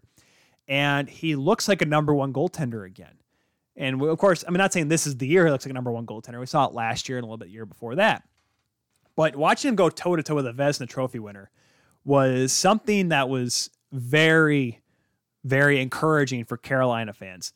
Because Vasilevsky in his own right had to make a few big saves against the Canes, which is a team that doesn't, they just kind of shoot at will. They maybe don't look for the perfect scoring chance, but he had to make some real tough saves. And those are the games that, and like I said, this is probably just the goaltender in me. I love watching those battles. I love watching two goaltenders go head to head, save for save, because that right there is that's the best part of watching a hockey game. I did a game last year with Ferris. I think I may have mentioned a time or two with Harrison. It was against Michigan Tech. And it was Austin Shaw for the Ferris State Bulldogs and Matt Jarusik, who was having an incredible year. He's not even the start of this year for Michigan Tech, guys. I'm actually doing Michigan Tech Ferris with Harrison tomorrow night at 7 o'clock up there in Big Rapids. But I just remember doing that game, and Harrison's like, come on, we need a goal. We need something. It was 0-0 through 40 minutes. And I'm just loving this game because it wasn't like it was bad, like no chances on either side, no good shots. Both goaltenders were having to make huge saves. Jarusik was playing out of his mind. Austin Shaw was having a good game himself. And I'm like, this game's exciting. I don't know how you don't want to watch or listen to this. Same thing with that game last week between Tampa and Carolina. Yeah, you may not have had 7-6 game, 6-5 game. But what you saw was two teams. And we talked about how Carolina just held Dallas to 40 shots over a 2-game span this past weekend. See Tampa offense get through. But then we see Carolina's offense get some chances as well against a still good and talented defense core there in Tampa, despite losing guys like Shattenkirk and Victor Hedman getting older and still having Luke Schenn as your second pair. Golly. But it was a fun game to watch because you had two good goaltenders. That's why it was entertaining. Now then we saw the flip side of that yesterday between Edmonton and Ottawa. And before we get to that game, Edmonton and Toronto on Saturday night, great game. Overtime win for the Oilers, 4-3 win. But the goal that everyone's talking about, not the game winner by McDavid. No, too simple. We're going to talk about the goal where McDavid decided that I am going to show everyone why I am the best player in the world. McDavid literally picks up the puck in his own goal line. By the way, Tyson Barrie got an assist on this one for really doing a little drop pass to McDavid in his own zone. McDavid goes right down the middle, dinks and dives, and gets hooked and everything, but fights through checks and is able to put it over the shoulder of Frederik Andersen for a classic end-to-end goal. Somewhere Bobby Orr is going, holy cow! Well, Bobby Orr is actually very mild-mannered. He's like, well, that was pretty good. I remember when I did that a couple times against Atlanta and Detroit and other bad teams because I was Bobby Orr, because I'm sure that's exactly how Bobby Orr sounds. I'm very bad at hockey impersonations because so few players have those kind of like that certain tone. I'm good at doing broadcaster impersonations, but not hockey player impersonations. But regardless, a magnificent goal by Connor McDavid. And so big win for the Oilers. They end up getting the split in their back-to-back between the Toronto Maple Leafs, which they wore those reverse retro sweaters last night or Saturday night, guys. And oh, Lord, hideous. Both of them, both Edmonton's and Toronto's. I thought Toronto's were going to look cool, but then I saw they had the blue numbers with the blue on the reverse retro jerseys. Guys, that's bad. You're not even trying at that point, because I was excited because the Leafs ones look like the one that I have from the 1970s and early 80s, actually through the 80s, with the blue shoulders and the white, right? I have the blue shoulders with the white. So I'm like, oh, cool. The white with the blue or white shoulders, blue base jersey looks pretty cool. But they did gray. I'm like, okay, it's not great, but hey, that could be pretty good. But then you see blue numbers with gray trim. And I'm like, what are you even thinking? Are you even trying to do anything original? Like, the point is to look cool. You're not looking cool at all. You're looking pretty dumb, if I'm not mistaken. So there is that to go on with that. But regardless, Ottawa then comes into town. They were waiting for the Oilers. They were waiting in Edmonton because, like, hey, we have an opportunity to make something happen here, guys, because we're playing the Oilers. And the Oilers played last night. They may be a little bit tired. Maybe I'll take advantage of them. And the Edmonton Oilers came out and said, no. So I don't think I've ever seen a game where that's just completely off the rail bonkers. The Oilers come out and score 8 seconds into the game. Dominic Kuhn, his second goal in his May Knights. I'm like, okay, well, quick start, weird bounce. Matt Murray couldn't have it. It was a screenshot that was a deflection. The whole kit and caboodle, series of unfortunate events for Murray. Oilers up 1-0. Okay. Then it goes 2-0. James Neal scores. Okay, that's not good. They're starting to get ahead. But then, a goal from Colin White. Cool. All right, Ottawa's on the board. 2-1, respectable score. And then they score 3. Then they score 3 more. The Oilers go up 5-1 in the first period. And then 2 more by the Ottawa Senators. It's 5-3 after 20 minutes. And I'm like, holy cow. Somewhere that score sheet, that the NHL mandated score sheet, is just getting filled with stuff. And here's the crazy part too, guys. It wasn't just because of the fact that, both teams are getting great offensive chances. If I'm not mistaken, the power plays were ridiculous in the game. Edmonton had 5 power. Each team had 5 power plays in this game. So it wasn't like super chippy, too many penalties. The difference was, because Ottawa went 2 for 5, which is respectable. 40% in a game for an Ottawa team that's not the best offensively. Well, they went up against a team that went 4 for 5 on the power play in Edmonton.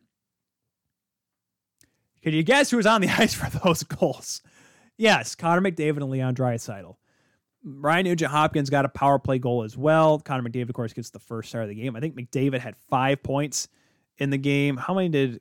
let's see how many Draisaitl. Draisaitl had 6 assists in the game. That's ridiculous. He was, what does he say? He was 1 away from the record for most assists in a game. There were some people saying they should have pushed McDavid and Draisaitl to try to get 10 points, because people were, after that first period, people were like, oh my gosh, they're going to hit Sittler tonight, guys. They're going to hit 10 points tonight. It's going to happen. And then, well, it unfortunately didn't, because they decided, I'll take pity on them. And, of course, a couple more goals later on by the Senators. You can look at this game in 2 ways for Edmonton Oilers fans. Like I said, Edmonton now looks like a team that could still, be a playoff team, and I'll eat my crow when I'm served it. But you got to look at this 2 ways. Yes, your team scored 8 goals, 4 of them on the power play, which means your power play is working, which Edmonton, for the last couple of years, have had just the absolute worst luck with their power play. So good for them to get that on track, for the most part. But on the same token, you give up 5 goals to the Ottawa Senators. Now, I don't know if I have enough time here to quickly try to see if I can pull up how many goals the Ottawa Senators have had, or how many goals they've scored per game. Can I do it here? Let's see. Oh, yeah, here we go. Select team, quick scroll down. NHL.com. I think they're trying to improve it. It's getting a little bit easier for me to work. So go to their calendar. All right, so here's how they started. Let's see if they've scored any more than 5 goals at all this year. Scored 5 against the Leafs in their win. And that's it. So you're telling me that the Ottawa Senators have lost to like Winnipeg. They've gotten smoked by Vancouver. They've had no good luck. They actually, in those 3 games against Vancouver, they scored 3 goals, 1 goal each game. Yet the Edmonton Oilers and the Toronto Maple Leafs have been able to get 5 goals against them. What does that tell you about those 2 teams? Now, I'm not saying this means, oh my goodness, these teams are horrible. They're awful. They're never going to win a darn thing. That doesn't mean a thing. Edmonton and Toronto may be the top two teams, but clearly there are problems with both teams' defenses if you're allowing 5 goals to the Ottawa Senators. Now, less, Tim Stützle got a goal in that game. Of course, Stützle also scored against the Leafs, and I think Stützle may have a better year than Alexis Lafreniere, unless Lafreniere can pick it up at this point. Now, that remains to be foreseen. Even though it's only a 56-game schedule, we got a lot of hockey to be played here. So we'll just kind of have to wait and see about that with the Oilers. But crazy game. But once again, Draisaitl and McDavid, it may work. It may get you to the playoffs. But I said it before and I'll say it again. You need to have more than just 97 and 29 scoring if you want to win the cup. You can't just have 2 guys doing it. Yeah, you had Mario look how long it took Mario to win a cup. It took him to have Jaromir Jagr. Took you having to have Kevin Stevens, Ronnie Francis. You have to trade for Ronnie Francis, by the way. They didn't even have Ronnie Francis until that 91 playoff run. Who else am I missing here? Joey Mullen had to come around. You had to have, I'm probably missing a few. Troy Loney, because I remember him from NHL 94, and also I got to call games because his son played at Davenport. So I'm going to say he was an important piece. No, Jim Pack. There you go, Jim Pack, former Grand Rapids Griffins assistant coach. Yeah, he was on that team, sort of. He was on Muskegon for most of it. But regardless, he's a Stanley Cup champion.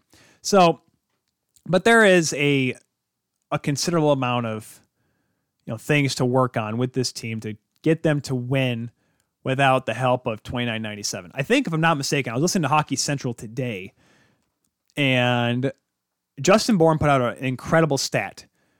When McDavid or Draisaitl are not on the ice for the Edmonton Oilers, and they've done a good job of kind of splitting them up a little bit, but when neither of them are on the ice, the Oilers have scored 5 goals this season, given up 23. That is an 18-goal differential when your 2 best players are not on the ice. Now, yeah, Stuart Skinner did not have a good game, his first NHL game. He didn't play well. Got the win, though, so maybe that's all you need. You can't keep playing Koskinen at the rate that he is. You need to find more goaltenders for your Edmonton. Your defense needs to pick it up. Now, granted, they allowed those 2 more goals in the third period because at that point, we got this game in the bag. It's, 8-3. Call off the Dogs, who cares, right? Now, yes, that mindset's not good for a team moving forward in the playoffs, towards the playoffs, but you can tell where the issues lay with this Oilers team. But they are heading in the right direction. Their offense is working. If their offense can click, sure, but in the playoffs and everything kind of gets tightened up a little bit, gets a little bit tougher.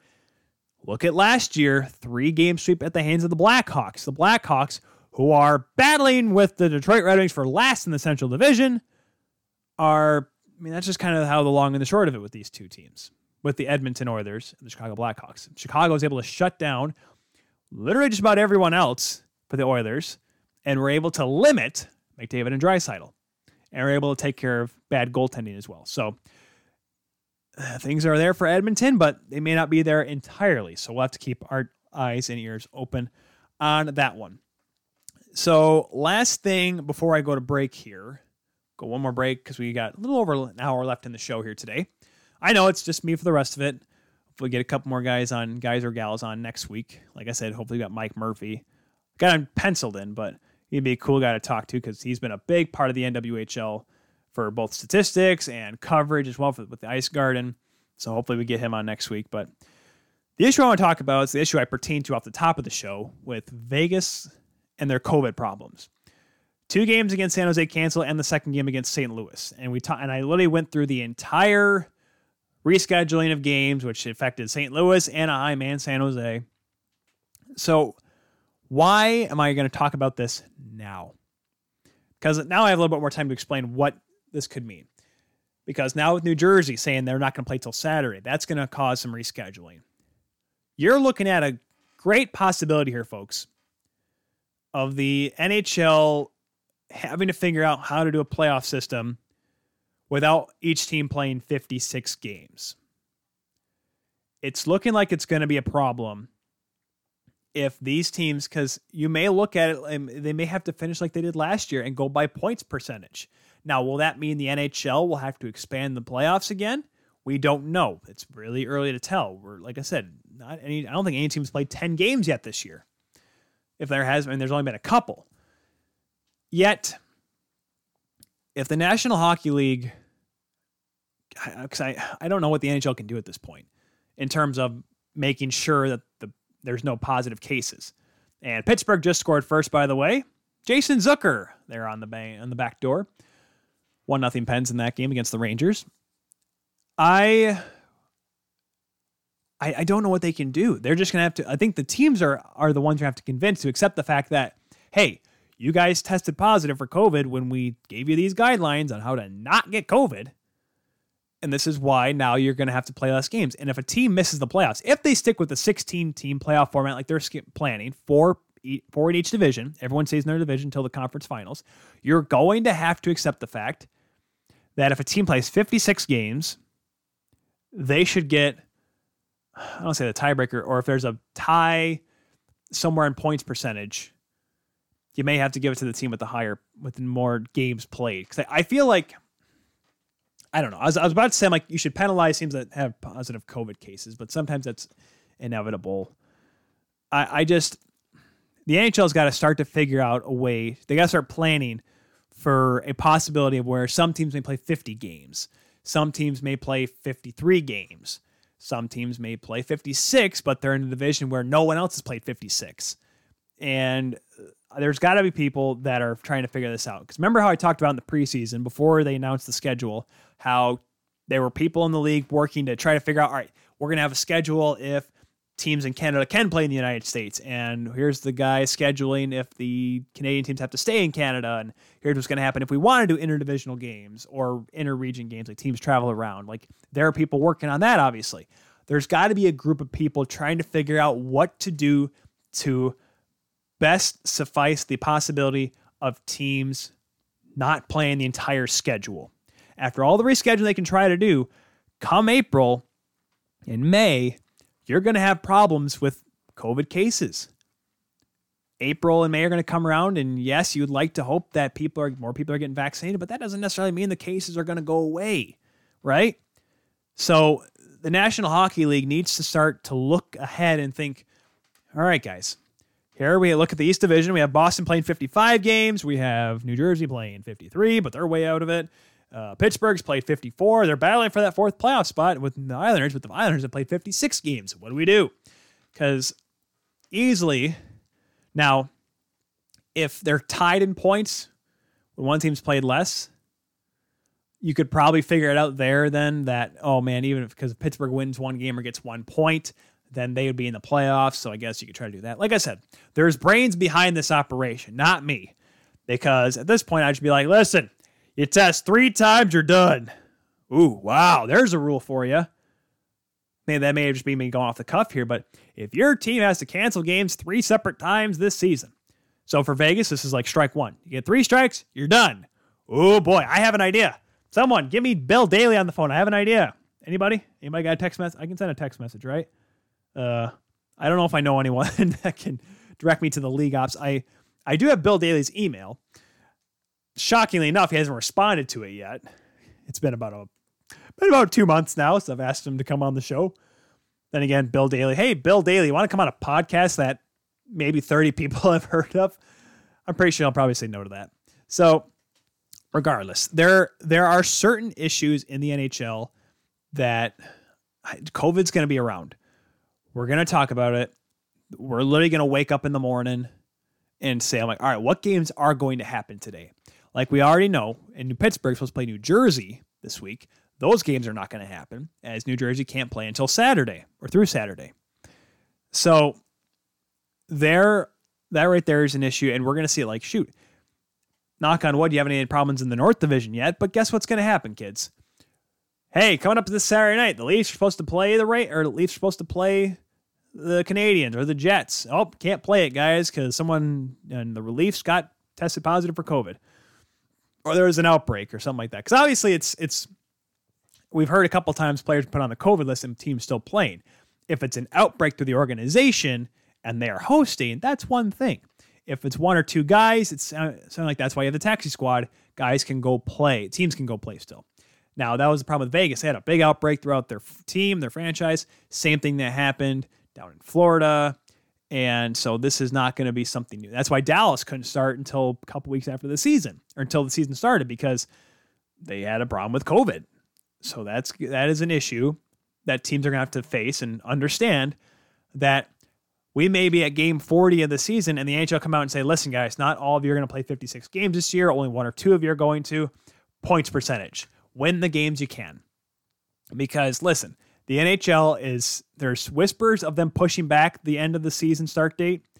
But don't forget, NBC is looking forward to that Olympics, which as of right now is still happening. Now, granted, yes, if the Olympics don't happen, then the NHL is like, sweet, we got till September to finish this thing up. But, of course, I'm pretty sure the NHL wants to get done sooner than later because you want to know why? Because they want to have a season that starts in October next year. So they need to be on a strict schedule if they want that to happen. Like I said, it doesn't have to do with just Seattle coming in the league. The NHL wants to go back to normal or whatever normal is, the new normal, as they keep saying. Whatever that may be, they want to start having a season that goes from October till late May, early June, just like they used to just like when we were kids, you know? They always say like, oh, just like the Christmas I used to know. How about the NHL I like to used to know? Like that one, right? We'll make a Christmas jingle and NHL jingle. How about that, eh? Let's do that here on the Kuehl Show. We'll come up with brand new jingles that make no sense whatsoever because we don't make dollars. We don't make cents. We're just the Kuehl Show here on 12 Ounce Sports. We'll take a quick break, folks. When we come back, we will talk more about the NHL. We'll talk about what to watch for. And I'm going to do it again, guys. I've thought about it. I'm going to do it again. NHL player safety again on the Kuehl Show. It's going to happen. So be ready because it's right after this.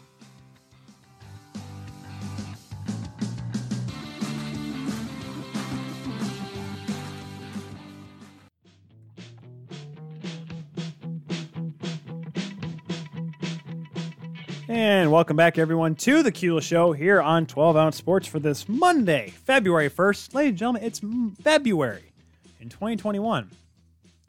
Is time flying by?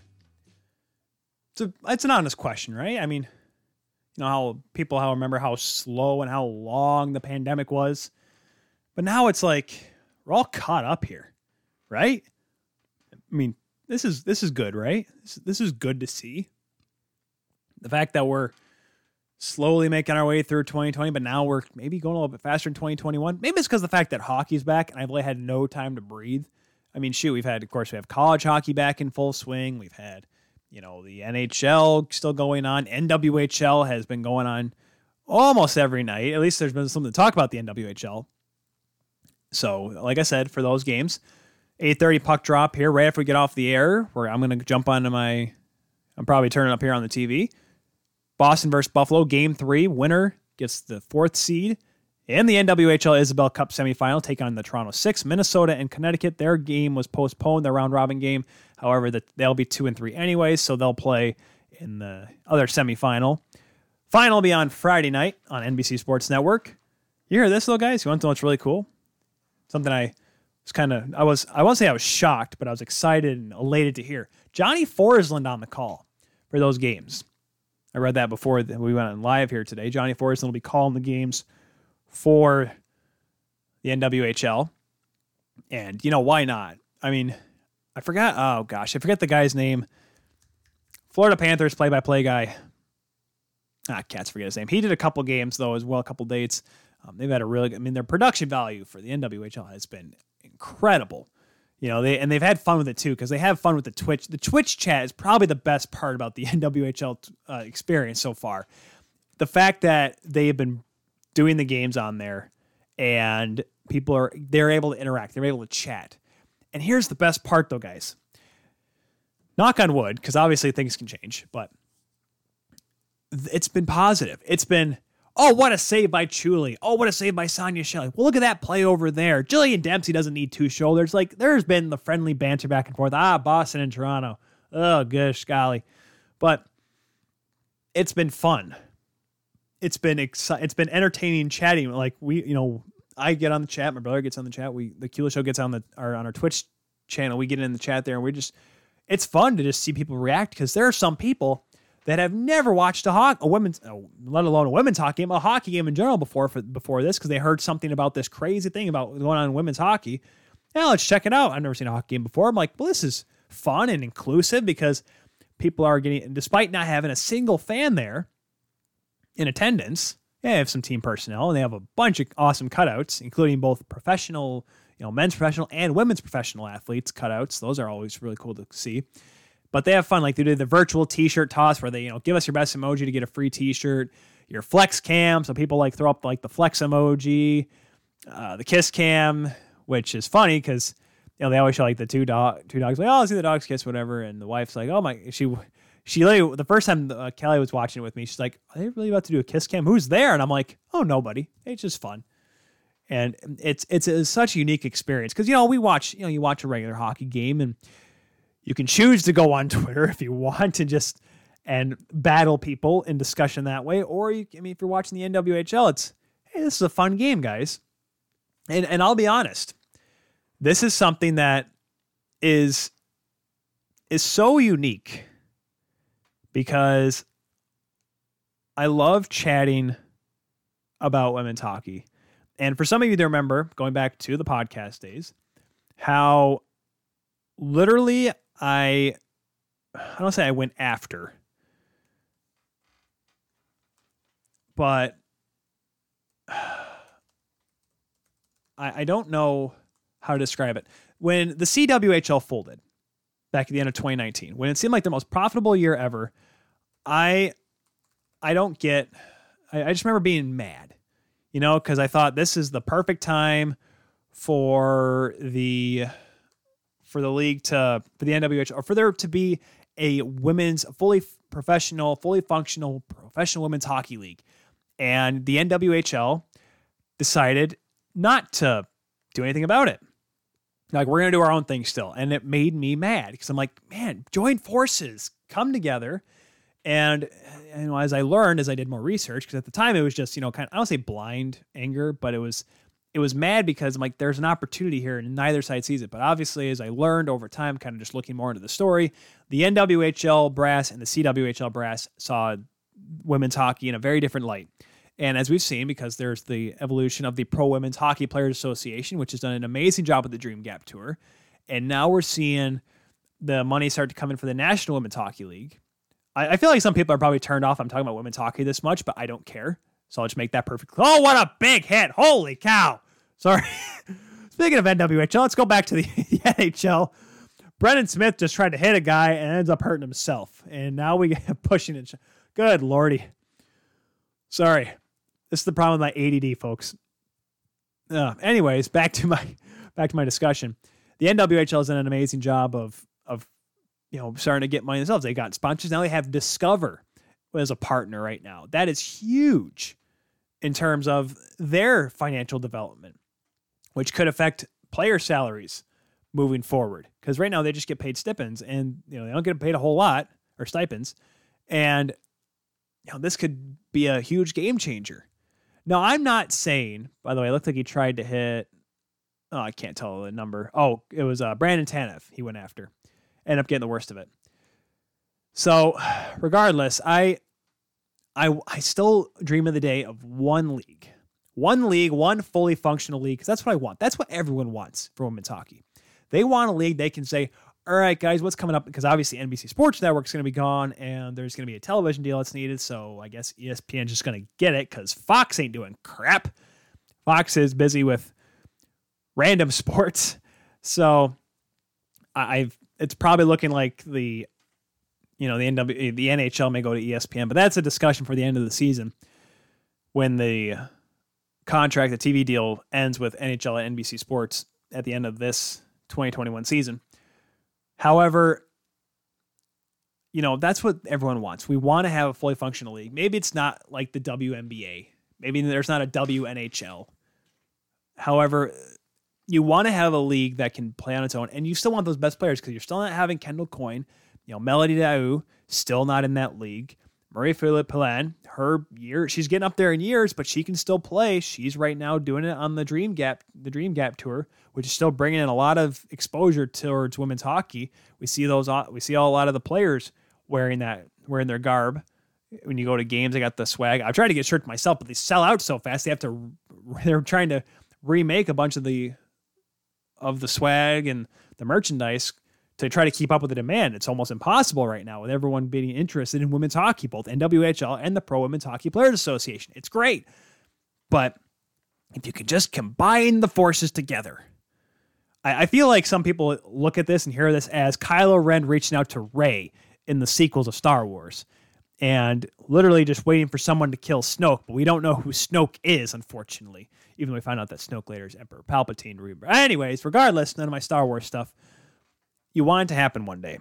So let's just hope that happens. Like I said, 8:30 puck drop tonight, Buffalo and Boston, semifinals and finals, Thursday and Friday. Sorry, I had to take a swig of water. On NBC Sports Network, Johnny Forsland, the going to be new television play-by-play voice of the Seattle Kraken. Hey, how about that? He'll be joining our good buddy Everett Fitzhugh over there. Everett will be doing the coverage for the radio broadcast for the Seattle Kraken when they release the Kraken next season. Yes, I did it. Seattle Kraken release the Kraken. Yeah, I'm hilarious. I know I am. But anyway, so moving along here. Okay, here we're at that point, folks. We're at the point of the show that literally I didn't want to get back to. I didn't want to go back to this 2 weeks in a row. Yet here I am, going to be talking about the NHL department, player safety. Now, if you want the choice, I'm warning you now. You may want to turn down your volume because it's about to get loud in here. So let's just kind of take you back to last week and why it carries over into today. Why I'm mad that I have to talk about it 2 weeks in a row. Two Saturdays ago, Tyler Myers hits Yoel Armia high, gives Armia a concussion. The NHL Department of Player Safety decided, no, he's fine. He's fine. Oh, okay, really? He's fine. And I can tell you right now, you can find my rant. It's on Twitter and Instagram and Facebook. You can follow it on there. I'm not going to go back into that hit again. Now, the reason why, kiddos, that I'm not going to go back to that hit again is because of the fact that the NHL Department of Player Safety has done something this past week. Well, it did something and then didn't do something. Let's talk about what they did first. Kevin Fiala, Minnesota Wild, and was playing against the Los Angeles Kings the other night. I'd say about, Thursday? Long story short, Fiala hits Matt Roy in the corner. Dangerous hit. Puts him in from the boards from behind. Boarding penalty. Kevin Fiala then gets 3 games. From the NHL Department of Player Safety, suspending a guy for a bad hit? Oh, well, all right. We got guys that are working right now. Okay, they're doing their jobs. Cool. They turned for the better. They must have heard my rant last week. Look at me. I'm making a difference. Not really. They probably actually, decided it was a good idea. Mainly because of the fact that, that kind of hit, it could possibly paralyze a guy like that. That's a thing that could happen when you hit a guy from behind into the boards, head first, dangerous hit. Okay, cool. Got a suspension. So let's go over now to Saturday night. Calgary is playing Montreal. Why is Montreal in the discussion again, kids? Well, Dylan Dubé, who, by the way, was actually questionable going into that game for Calgary, puck's behind the goal. Jesperi Kotkaniemi kind of has his head turned, trying to play it on his backhand. He's looking, so for those that are watching, he was looking like this, kind of looking backwards behind him. Doesn't see what's coming in front of him. He's behind the goal. So for those that didn't hear, he was looking behind him. If you couldn't hear me. So I'm trying to make sure I have this all inclusive, not just for our viewers, either on 12 Ounce Sports or our Kula Show replay on our YouTube channel. I want to make sure that the people listening on the podcast form kind of know what's going on. Trying to paint you a visual. So Kotkaniemi, left-handed shot, backhands it around the back against the grain, up on the right wing boards in the defensive zone. Dylan Dubé comes behind the net and just runs over Kotkaniemi. Now, here's the problem. If you watch it in real time, you see 2 things. One, Dubé's hands go out. Kotkaniemi's head goes back. Now, kids, we got a fight, by the way. We got a fight. Looks like, who is that? Gosh almighty. I can't tell. Nick Holden? Nick Holden in a fight for the Rangers. Can't tell who the other guy is for Pittsburgh. We had a fight in a hockey game. Look at that. Cool. Gotta love live reactions. So back to the story. Dylan Dubé hits, it's Howden, not Holden. Let's say I was not even the same team. Howden. Fight. Now I'm lost track of where I was at. Good Lord. ADDs. Kasperi Kapanen. Good boy. Look at that kiddo. Look at Kapanen. We talked about him on the show with Jimmy Rixner earlier. Look at that to end the period. That's how you do it, kids. I love that. Love Kasperi Kapanen. Oh, boy. The door's opening. Are you coming in now? Oh, Wixie's coming in now? You think Wixie's going to calm me down? Kelly's saying maybe. Kasperi Kapanen got into a fight. From the Leafs? Well, I'm just telling you what happened. You remember Cappy? Yeah, we talked to him with Jimmy Rixner. What? I know, I'm zigzagging. Listen, I'm trying to get to the... I'm avoiding the inevitable, which is about to happen. Kelly, by the way, is at the door right now. I'm trying to whisper over here, but I can't hear because I have these awesome beats on. Yeah, thank you. These are yours, not mine. Well, you told me I could use them. But anyways, so do you want to keep the door open or do you want to hear everything? You're going to bring Wixie out? If she's going to pick up Wixie. She's trying to make everyone feel better before the bad happens. There she is. Oh, good Lord. How close can you get to the camera? There's Wixie. Hey, look, everyone. There's Wixie girl. Wixie girl. Wixie's on the screen. Listen, this is literally like, hey, guys, good times. There's that is a beautiful show. You know I'm going to have to sit here for a while. And I see, no one can hear me, though. That's going to be the best part of I'm going to have to spend like an hour trying to screenshot that, by the way. You know that, right? Like, that's what's going to happen. Oh, there's Kelly, too. Oh, she's showing you loved her dog. All right. Get out here so I can yell and scream, please. I love you. Bye, Wixie. Say bye. Oh, look at the little pupper. She's so cute and adorable. You hit her with the door. Anyways. You going to close the door, hon? Or okay. She'll just have to hear me yell. Oh, she closed it. Okay. Back to our regular scheduled program before we just completely got derailed off the hinges there by a beautiful puppy. Because, I love that dog. She's had some issues with going to the bathroom the last couple days, but I still love her. She's a beautiful dog. That's why she's going to be literally the thumbnail for this video again on our YouTube channel, because how can you not have a face like that as the face of your show? Our unofficial mascot, Haley Wickenheiser-Kuehl. So back to the game Saturday. Calgary going up against the Montreal Canadiens. Jesperi Kotkaniemi gets hit by Dylan Dubé. Okay? And you see Kotkaniemi's head go back and you think, headshot, right? Well, hold on, kids. We got to take a look at it. Well, Dylan Dubé, okay, hits him in the chest first, and then he rides up and hits him in the head. Okay, well, we'll just have to see what happens. Because there's a lot of people reaching out to me saying, man, I would love to hear your reaction right after the game. Well, that was regarding the Army. Here's the thing about post-game reactions.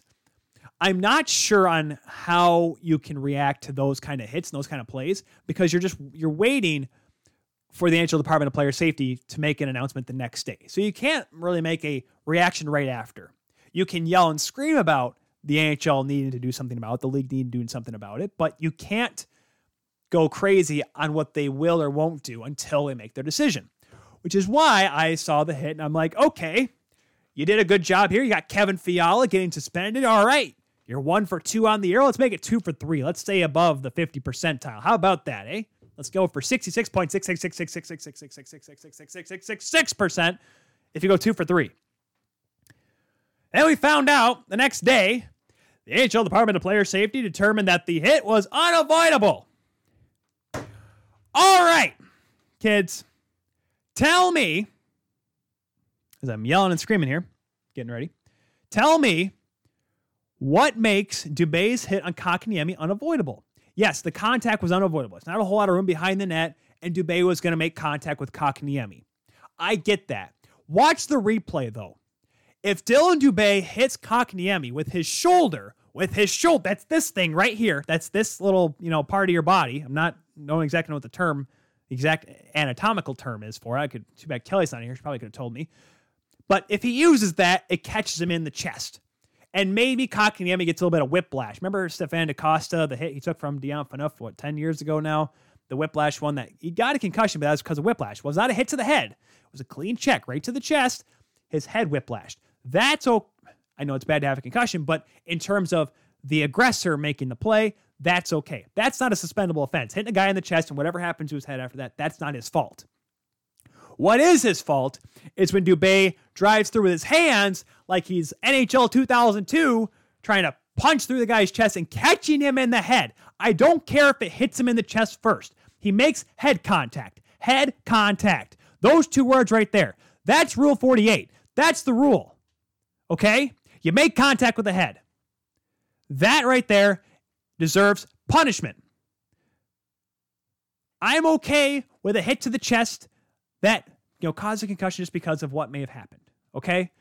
May have accidentally had some issues. He had just whiplash his head. Kotkaniemi gets that way. That's okay. Kotkaniemi, as of right now, is not injured on the play. But the fact that he catches him in the head is regardless of the fact.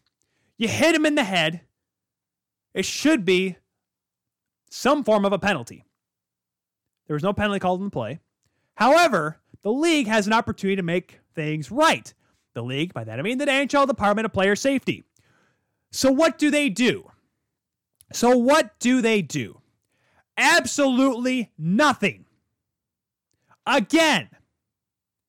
Why am I yelling about this again? It's one thing if I do it once a month or once every other month during the season across 82 games. Yeah, there's a lot of chances for things to change, right?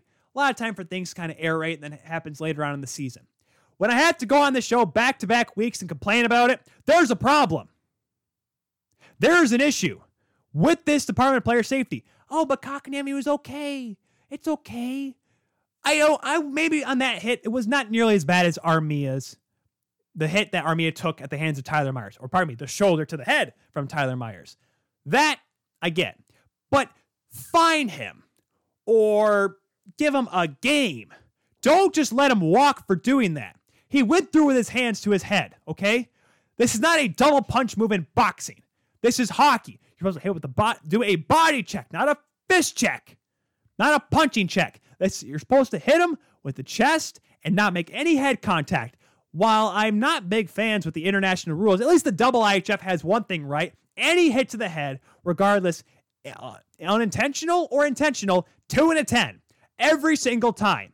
That hit would sit Dubé on his butt in the box for 12 minutes because he has to serve the 2. Well, unless he's Canadian score, but he has to serve the extra 10 after that.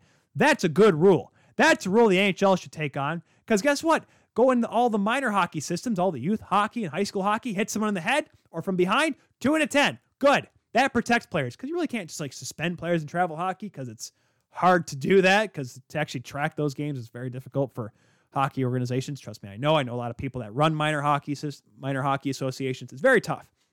But every time there's a hit like that, there should be some form of penalty, some form of, I don't say restitution, it's just something to actually send a message to these players that it's wrong. Yet here I am again having to talk about this because someone up there, George Peros, doesn't feel like making a call. Doesn't feel like making a decision that actually could tell players, hey, you can't drive your hands through someone's chest because you may catch him in the head. It's a dangerous play. Thank goodness Kotkaniemi's not hurt. Is that the reason why? Well, clearly it doesn't matter because Armia still has a freaking concussion. Okay?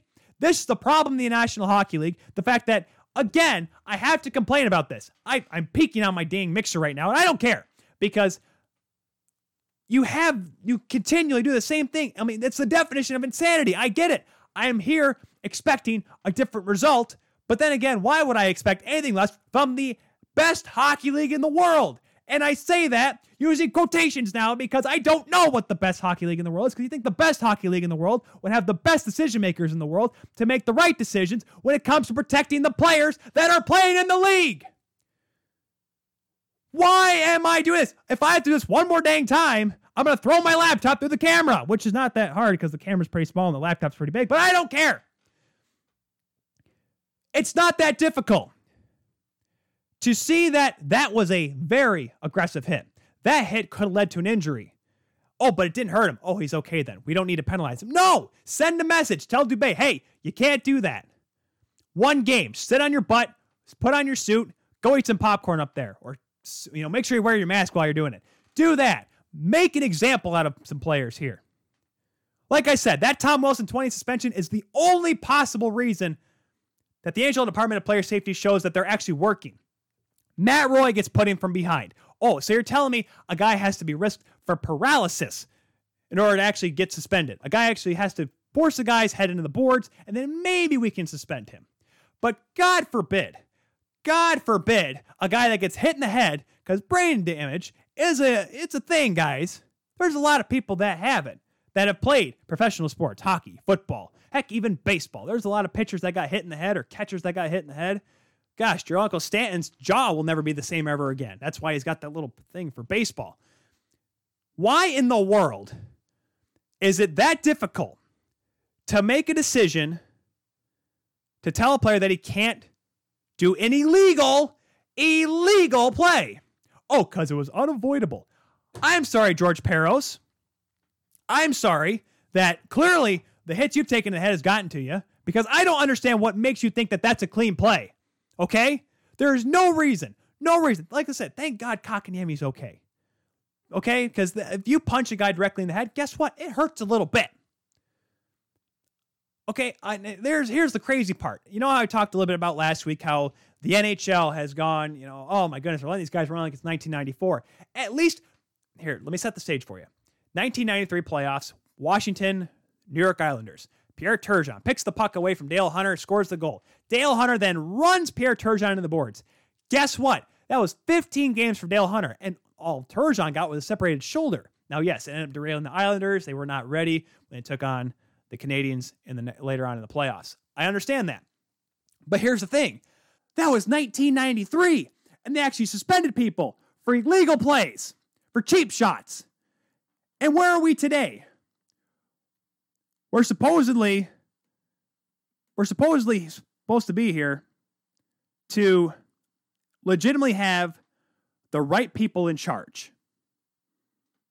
Sorry, I just had to stop for a second because all of a sudden my recording stopped in my Audacity. I'll have to look at that for a second. But here I am complaining about this again because looking back at how they called it back in the day, back when they supposedly didn't care about the health of players, and how they're calling it today. A guy gets hit into the boards hard, separates the shoulder after a whistle. That's 15 games. Nowadays, you hit a guy directly in the head. What does that get you? Nothing. You punch a guy in the face with your hands? Nothing. Oh, but it was unavoidable. Well, then don't hit him with your hands. Hit him with your shoulder. That's okay. That's a legal hit when you hit him shoulder to chest. That's okay.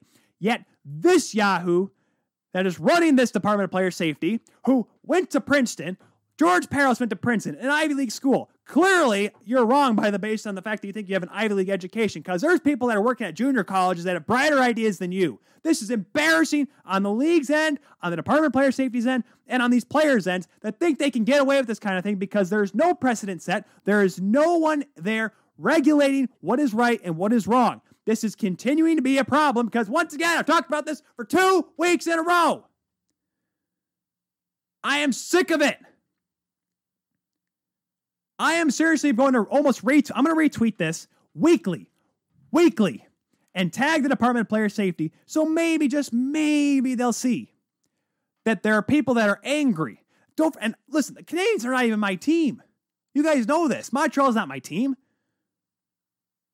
So that means, well, I don't have any affiliation with them. I just see the fact that there are 2 players that got put in very dangerous positions, and the hits that they received went uncalled, went unnoticed, and for some reason, someone out there thinks what they have done, what Tyler Myers did to Joel Armia, and what Dylan Dubé did, Jesperi Kotkaniemi, they think that is okay.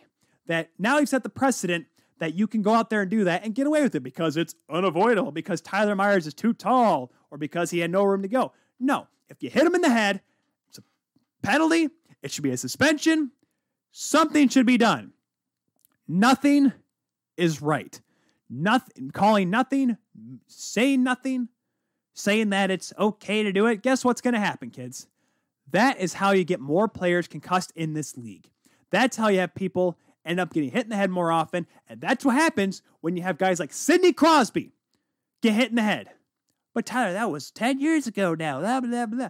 There's a reason why Brendan Shanahan had to come in and be Department of Player Safety head, because someone had to do something, because their star player, the NHL's face at the time, had to sit a whole year out.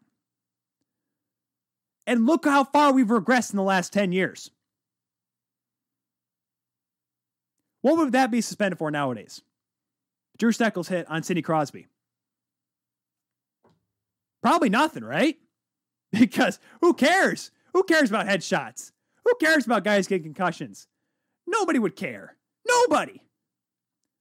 Clearly. So why not get someone in there that actually gives a rat's behind? Because that would only make sense, right? Welcome to the NHL, though, where they make dollars and not cents by the decisions that they make by allowing George Parros to continue to have a job. I'm not saying I'll do a better job. I'm not going to say that. But at least I would look at that hit and say, that's wrong.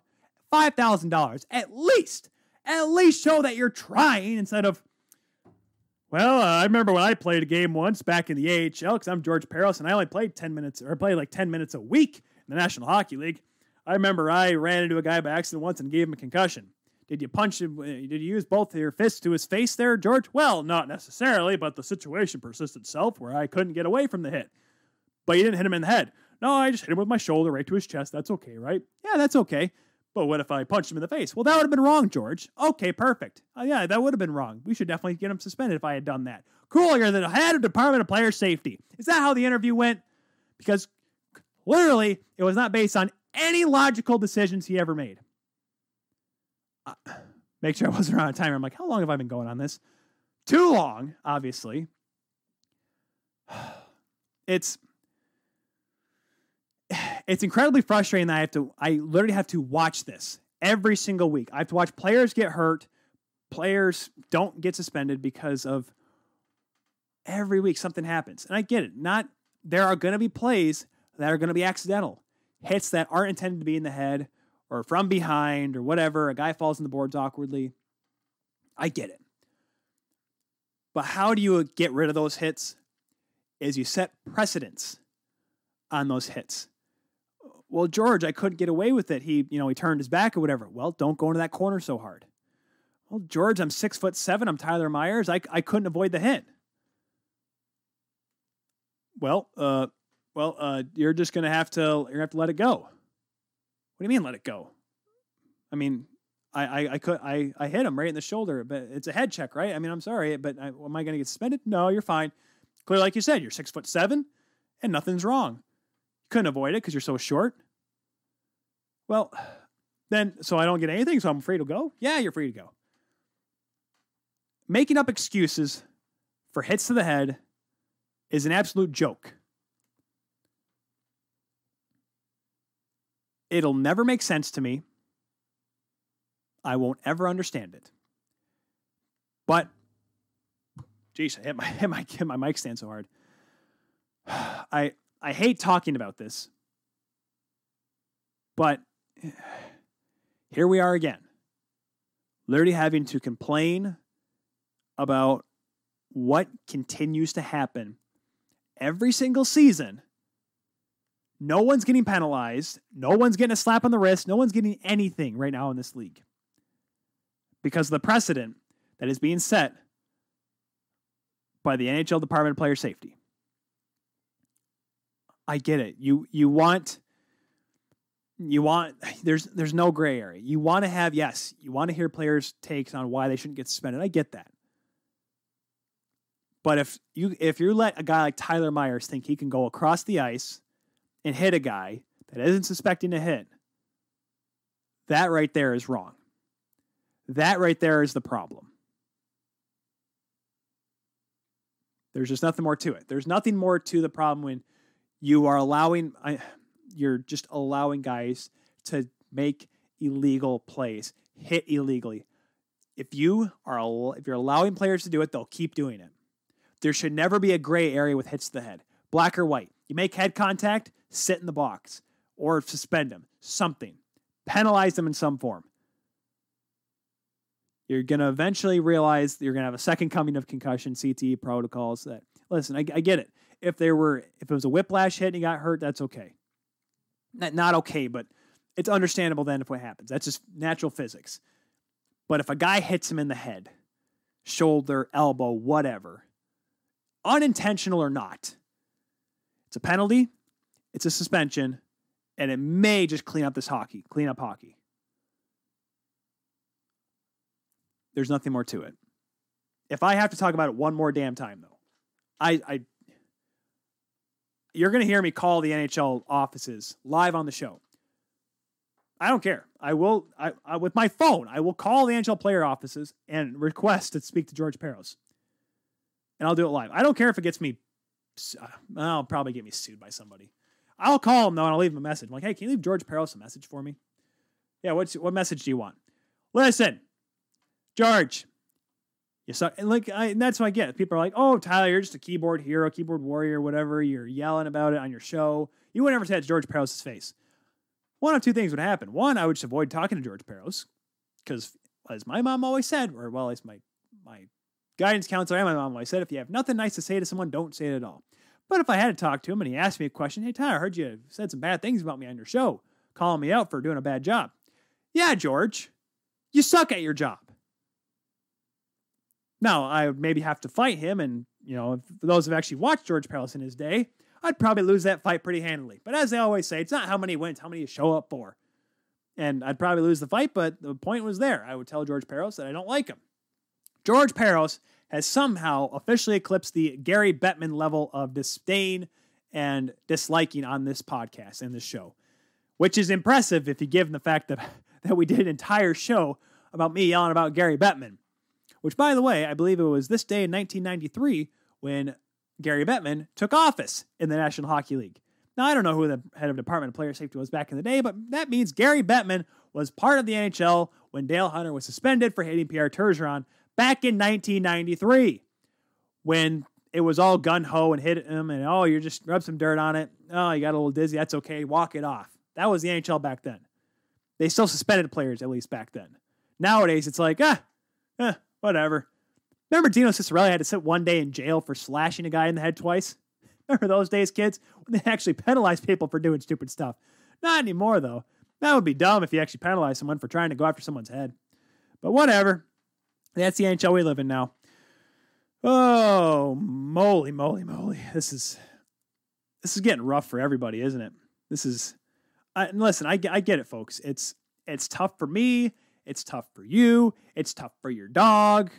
I don't know about my dog. My dog just hears me yelling and screaming. She wants to make sure I'm okay. I'm okay now. That's why I was drinking water a lot before I went into that, because I knew I was going to yell again. I think it was a little bit calmer than last week's, I think. I don't think it was nearly as bad. Looking at the Rangers and Pens are in the second period right now, still 1-0 Pittsburgh. And, yep, once again, make sure they understand that coming up after this, the Talking Miners with the Rando here on 12 Ounce Sports. Also, be sure to, if you want to, watch that and turn it on over to the Twitch to watch the NWHL. Big games between Buffalo and Boston. Winner plays Toronto in the semifinals of the National Women's Hockey League Isabel Cup. Let's take a look at some of the games, what to watch for this upcoming week. Calgary and Winnipeg starting tomorrow. They have a back-to-back. The Jets and the Flames, two teams that are, I don't say underperforming, but you wonder how long the Jets can hang on. The Jets are not doing too bad this year. They still have Connor Hellebuck.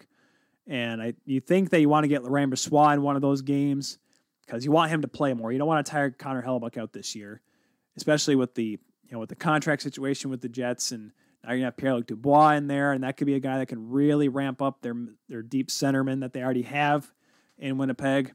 Calgary, you have a good goaltender, and you have Sammy Bennett asking, or at least according to Darren Ferris, his agent. God, who would have thought? A player with Darren Ferris as his agent speaking out about something. Who would have thought, right, kiddos? But Sammy Bennett may be wanting out of there, but he's still doing well in Calgary. He's not, he's not a superstar. He's not a top six guy, but he's playing on a good hockey team. I don't know why he wouldn't want to stick around. But if you want a bigger role, you want more money, I can get where Sammy Bennett's coming from. However, Calgary is a team that I think could still finish in the top four in that North Division. It may be a little bit tougher this year, but if you have Markstrom going, that's always good. Big save Dave Riddick. If he can come in when he needs to, that's great. I like the looks of these two games because you may see both. You may see Hellebuck go up against Jacob Markstrom. And then on the flip side, you may see going up Laurent Brossoit versus Dave Riddick. Now, I think the big matchup we're going to love to see is Matthew Tkachuk going up against the Winnipeg Jets. Now, remember, there was Matthew Tkachuk, I think it was it Mark Scheifele or Blake Wheeler last year in the playoffs that he took out, and the league didn't do anything about it, which, NHL Department of Player Safety, I don't need to get back into that again. We only got 15 minutes left here on the show. So I wonder how the emotions are going to be there. Both games are in Winnipeg Tuesday and Thursday. So a couple big games in the North Division. Also Tuesday and Thursday, Minnesota and Colorado. Very intriguing. Colorado winning last night. Minnesota, this could be, I think, their real first big test. They played well against the California teams, and now, Nathan MacKinnon left the game yesterday. He's currently day-to-day. Will he be in the lineup tomorrow night? We'll have to wait and see. But in terms of seeing if the Wild are for real, the games when they play against the Colorado and Vegas and St. Louis, those will be the games that you really got to watch for, because that'll be the telltale sign if Winnipeg, keep getting mixed up now, Minnesota actually shows that they could be a contender. Because I love to see Winnipeg and Minnesota in the playoffs. Winnipeg, especially in the North, but who knows? Minnesota, though, like I said, they picked them fourth in the West. I think they can do it. Because looking at the rest of this Pacific Division, this West Division, I mean, Anaheim, that game against St. Louis on Saturday, good Lord. Poor Johnny Gibson didn't get any help and didn't get any much better from there for the Ducks. So, I mean, I think there's a good chance Minnesota can make the playoffs, but will they be able to compete against the top three teams in the division? That'll be the telltale sign. We'll see that in a couple of games against the Avalanche. Thursday and Saturday, you got Toronto versus Vancouver. Vancouver, who is good but bad at the same time. They did well against Ottawa, but they've struggled against other teams. Montreal came in there, had a couple of real good games against the Canucks. Vancouver has they're at that point now. We talked to James Cebulski last week. This is the team that has expectations now. And the fan base knows it. Last couple of years before, maybe not so much. You see, in a 7-10 matchup last year, they had a good run, got through the first round, beat St. Louis, took Vegas to 7 games. And now they're at a point where, Brock Besser needs to step up. And he played well yesterday. But this team needs to, they need to look, or not, on Saturday, excuse me. But they need to show that they can be for real. And going up against the Leafs team that seems a lot more structured. Offense is still there. Matthews, Marner, they're still there. You have guys like Travis Boyd, though, chipping in. Pierre Engvall in and out of the lineup is doing well. Mikko Lehtonen getting his first point on Saturday on Zach Hyman's goal. I mean, you have John Tavares there. Frederick Anderson didn't look bad in that game against Edmonton in either game. You wonder if you see Jack Campbell in one of those games against the Canucks, and will you see Demko got first star of the week last week in the NHL? You'll probably see him get one or two of those games, maybe both, like I said, because Braden Holtby has been good at times, but he hasn't been great.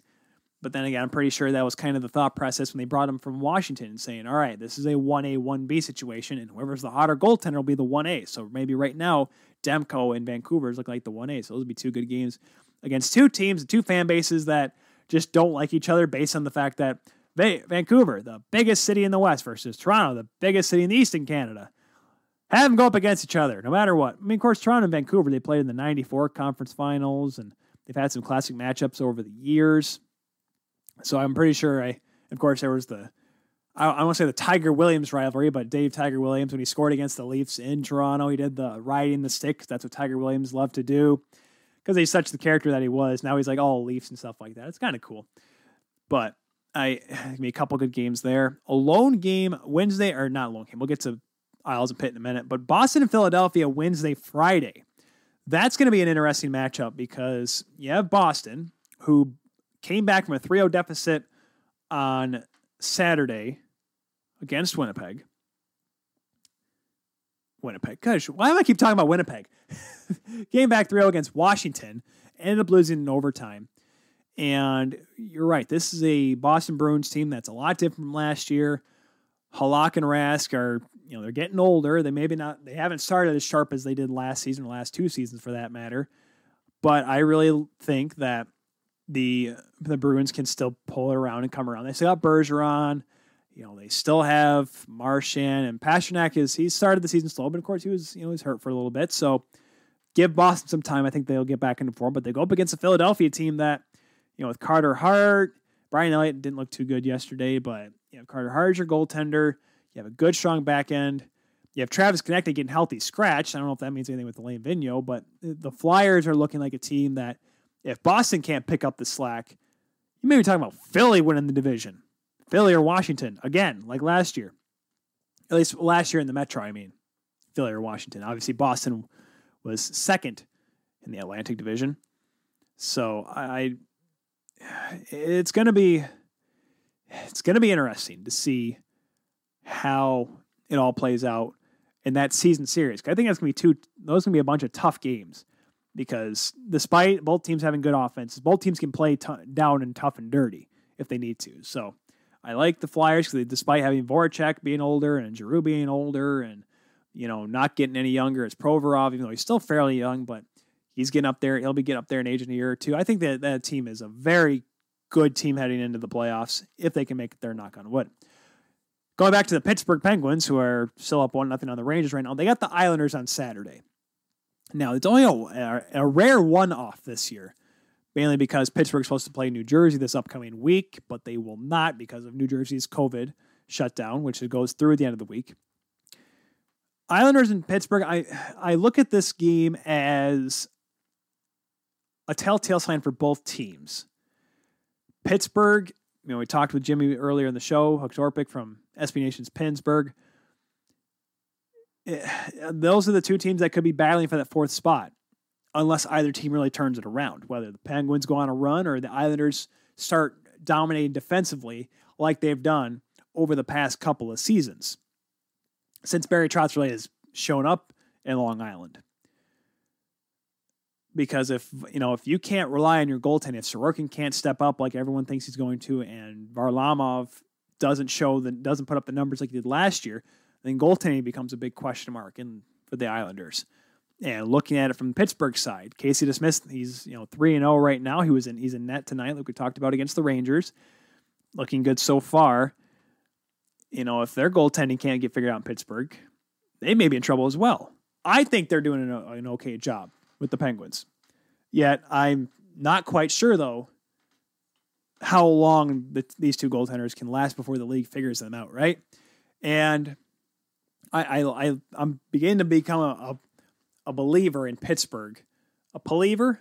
Pens believer? I don't know what it would be called, but I think they'll be in the thick of it, and this will be a telltale sign of how each team will shape up, depending on how they do on Saturday. So a lot more games, of course, on the schedule, but those are just a few to what to watch for, and I don't just gave a couple takes on how the games may go. Anyways, so just wrapping up here on the Kuehl Show for this Monday, February the 1st. Talking Miners here coming up next on 12 Ounce Sports. Make sure you catch the replay tomorrow. It may take a little bit because I was looking down my screen. I kind of stopped for a second because I was having issues with my memory, I guess. So I have to figure that out and probably have to re-record everything, which the wife, I'm sure, will love. But I'll just wake up really early in the morning tomorrow and do some editing. That's why I'm sure she'll be okay with that, right? Because I want to get you guys the replay as soon as possible so you didn't miss any of the awesome interviews we had today. Jimmy Rixner from SB Nation's Pittsburgh. That was at the top of the show. So if you're watching right now, like I said, tune in tomorrow to the replay. Go on early on in the show for about the 15-minute mark. We'll be chatting with Jimmy there. We talked about the Penguins, how they're doing this year, the goaltending, like I said. Sidney Crosby, Teddy Bluger, and Kasperi Kapanen, who's gotten into a fight tonight. So there's a first time for everything for the Pittsburgh Penguins. We'll be back next week, Monday, kind of thinking ahead a little bit. We'll have our college hockey scoreboard, and we'll be recapping the NWHL Isabel Cup in full because we will have a champion, knock on wood.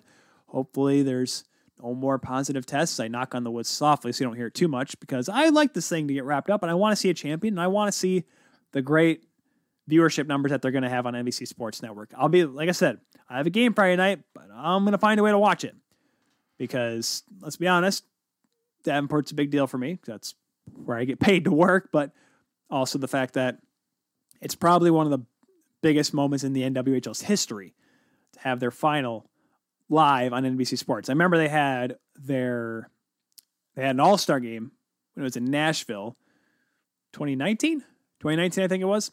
So they're obviously, they've been on national TV before, but not for their championship. This is the closest I think they'll get to the Clarkson Cup and how it was live on Sportsnet for the last two seasons where they had their biggest numbers ever in the CWHL, before they folded, of course, because that was a wonderful time for women's hockey.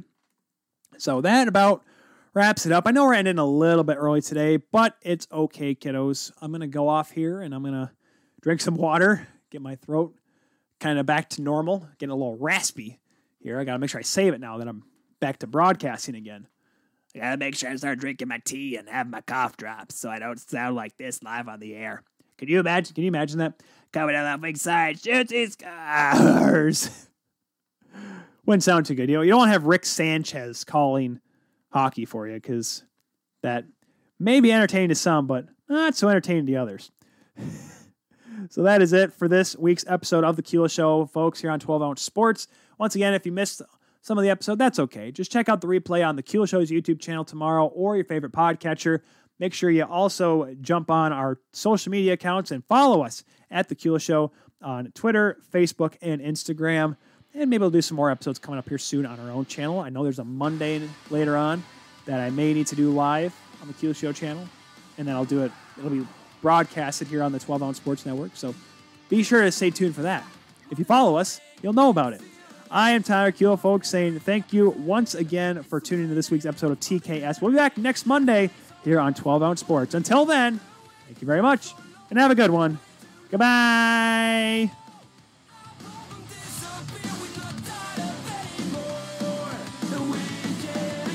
Frozen February. Who the heck thinks of that slogan? How hard could it be?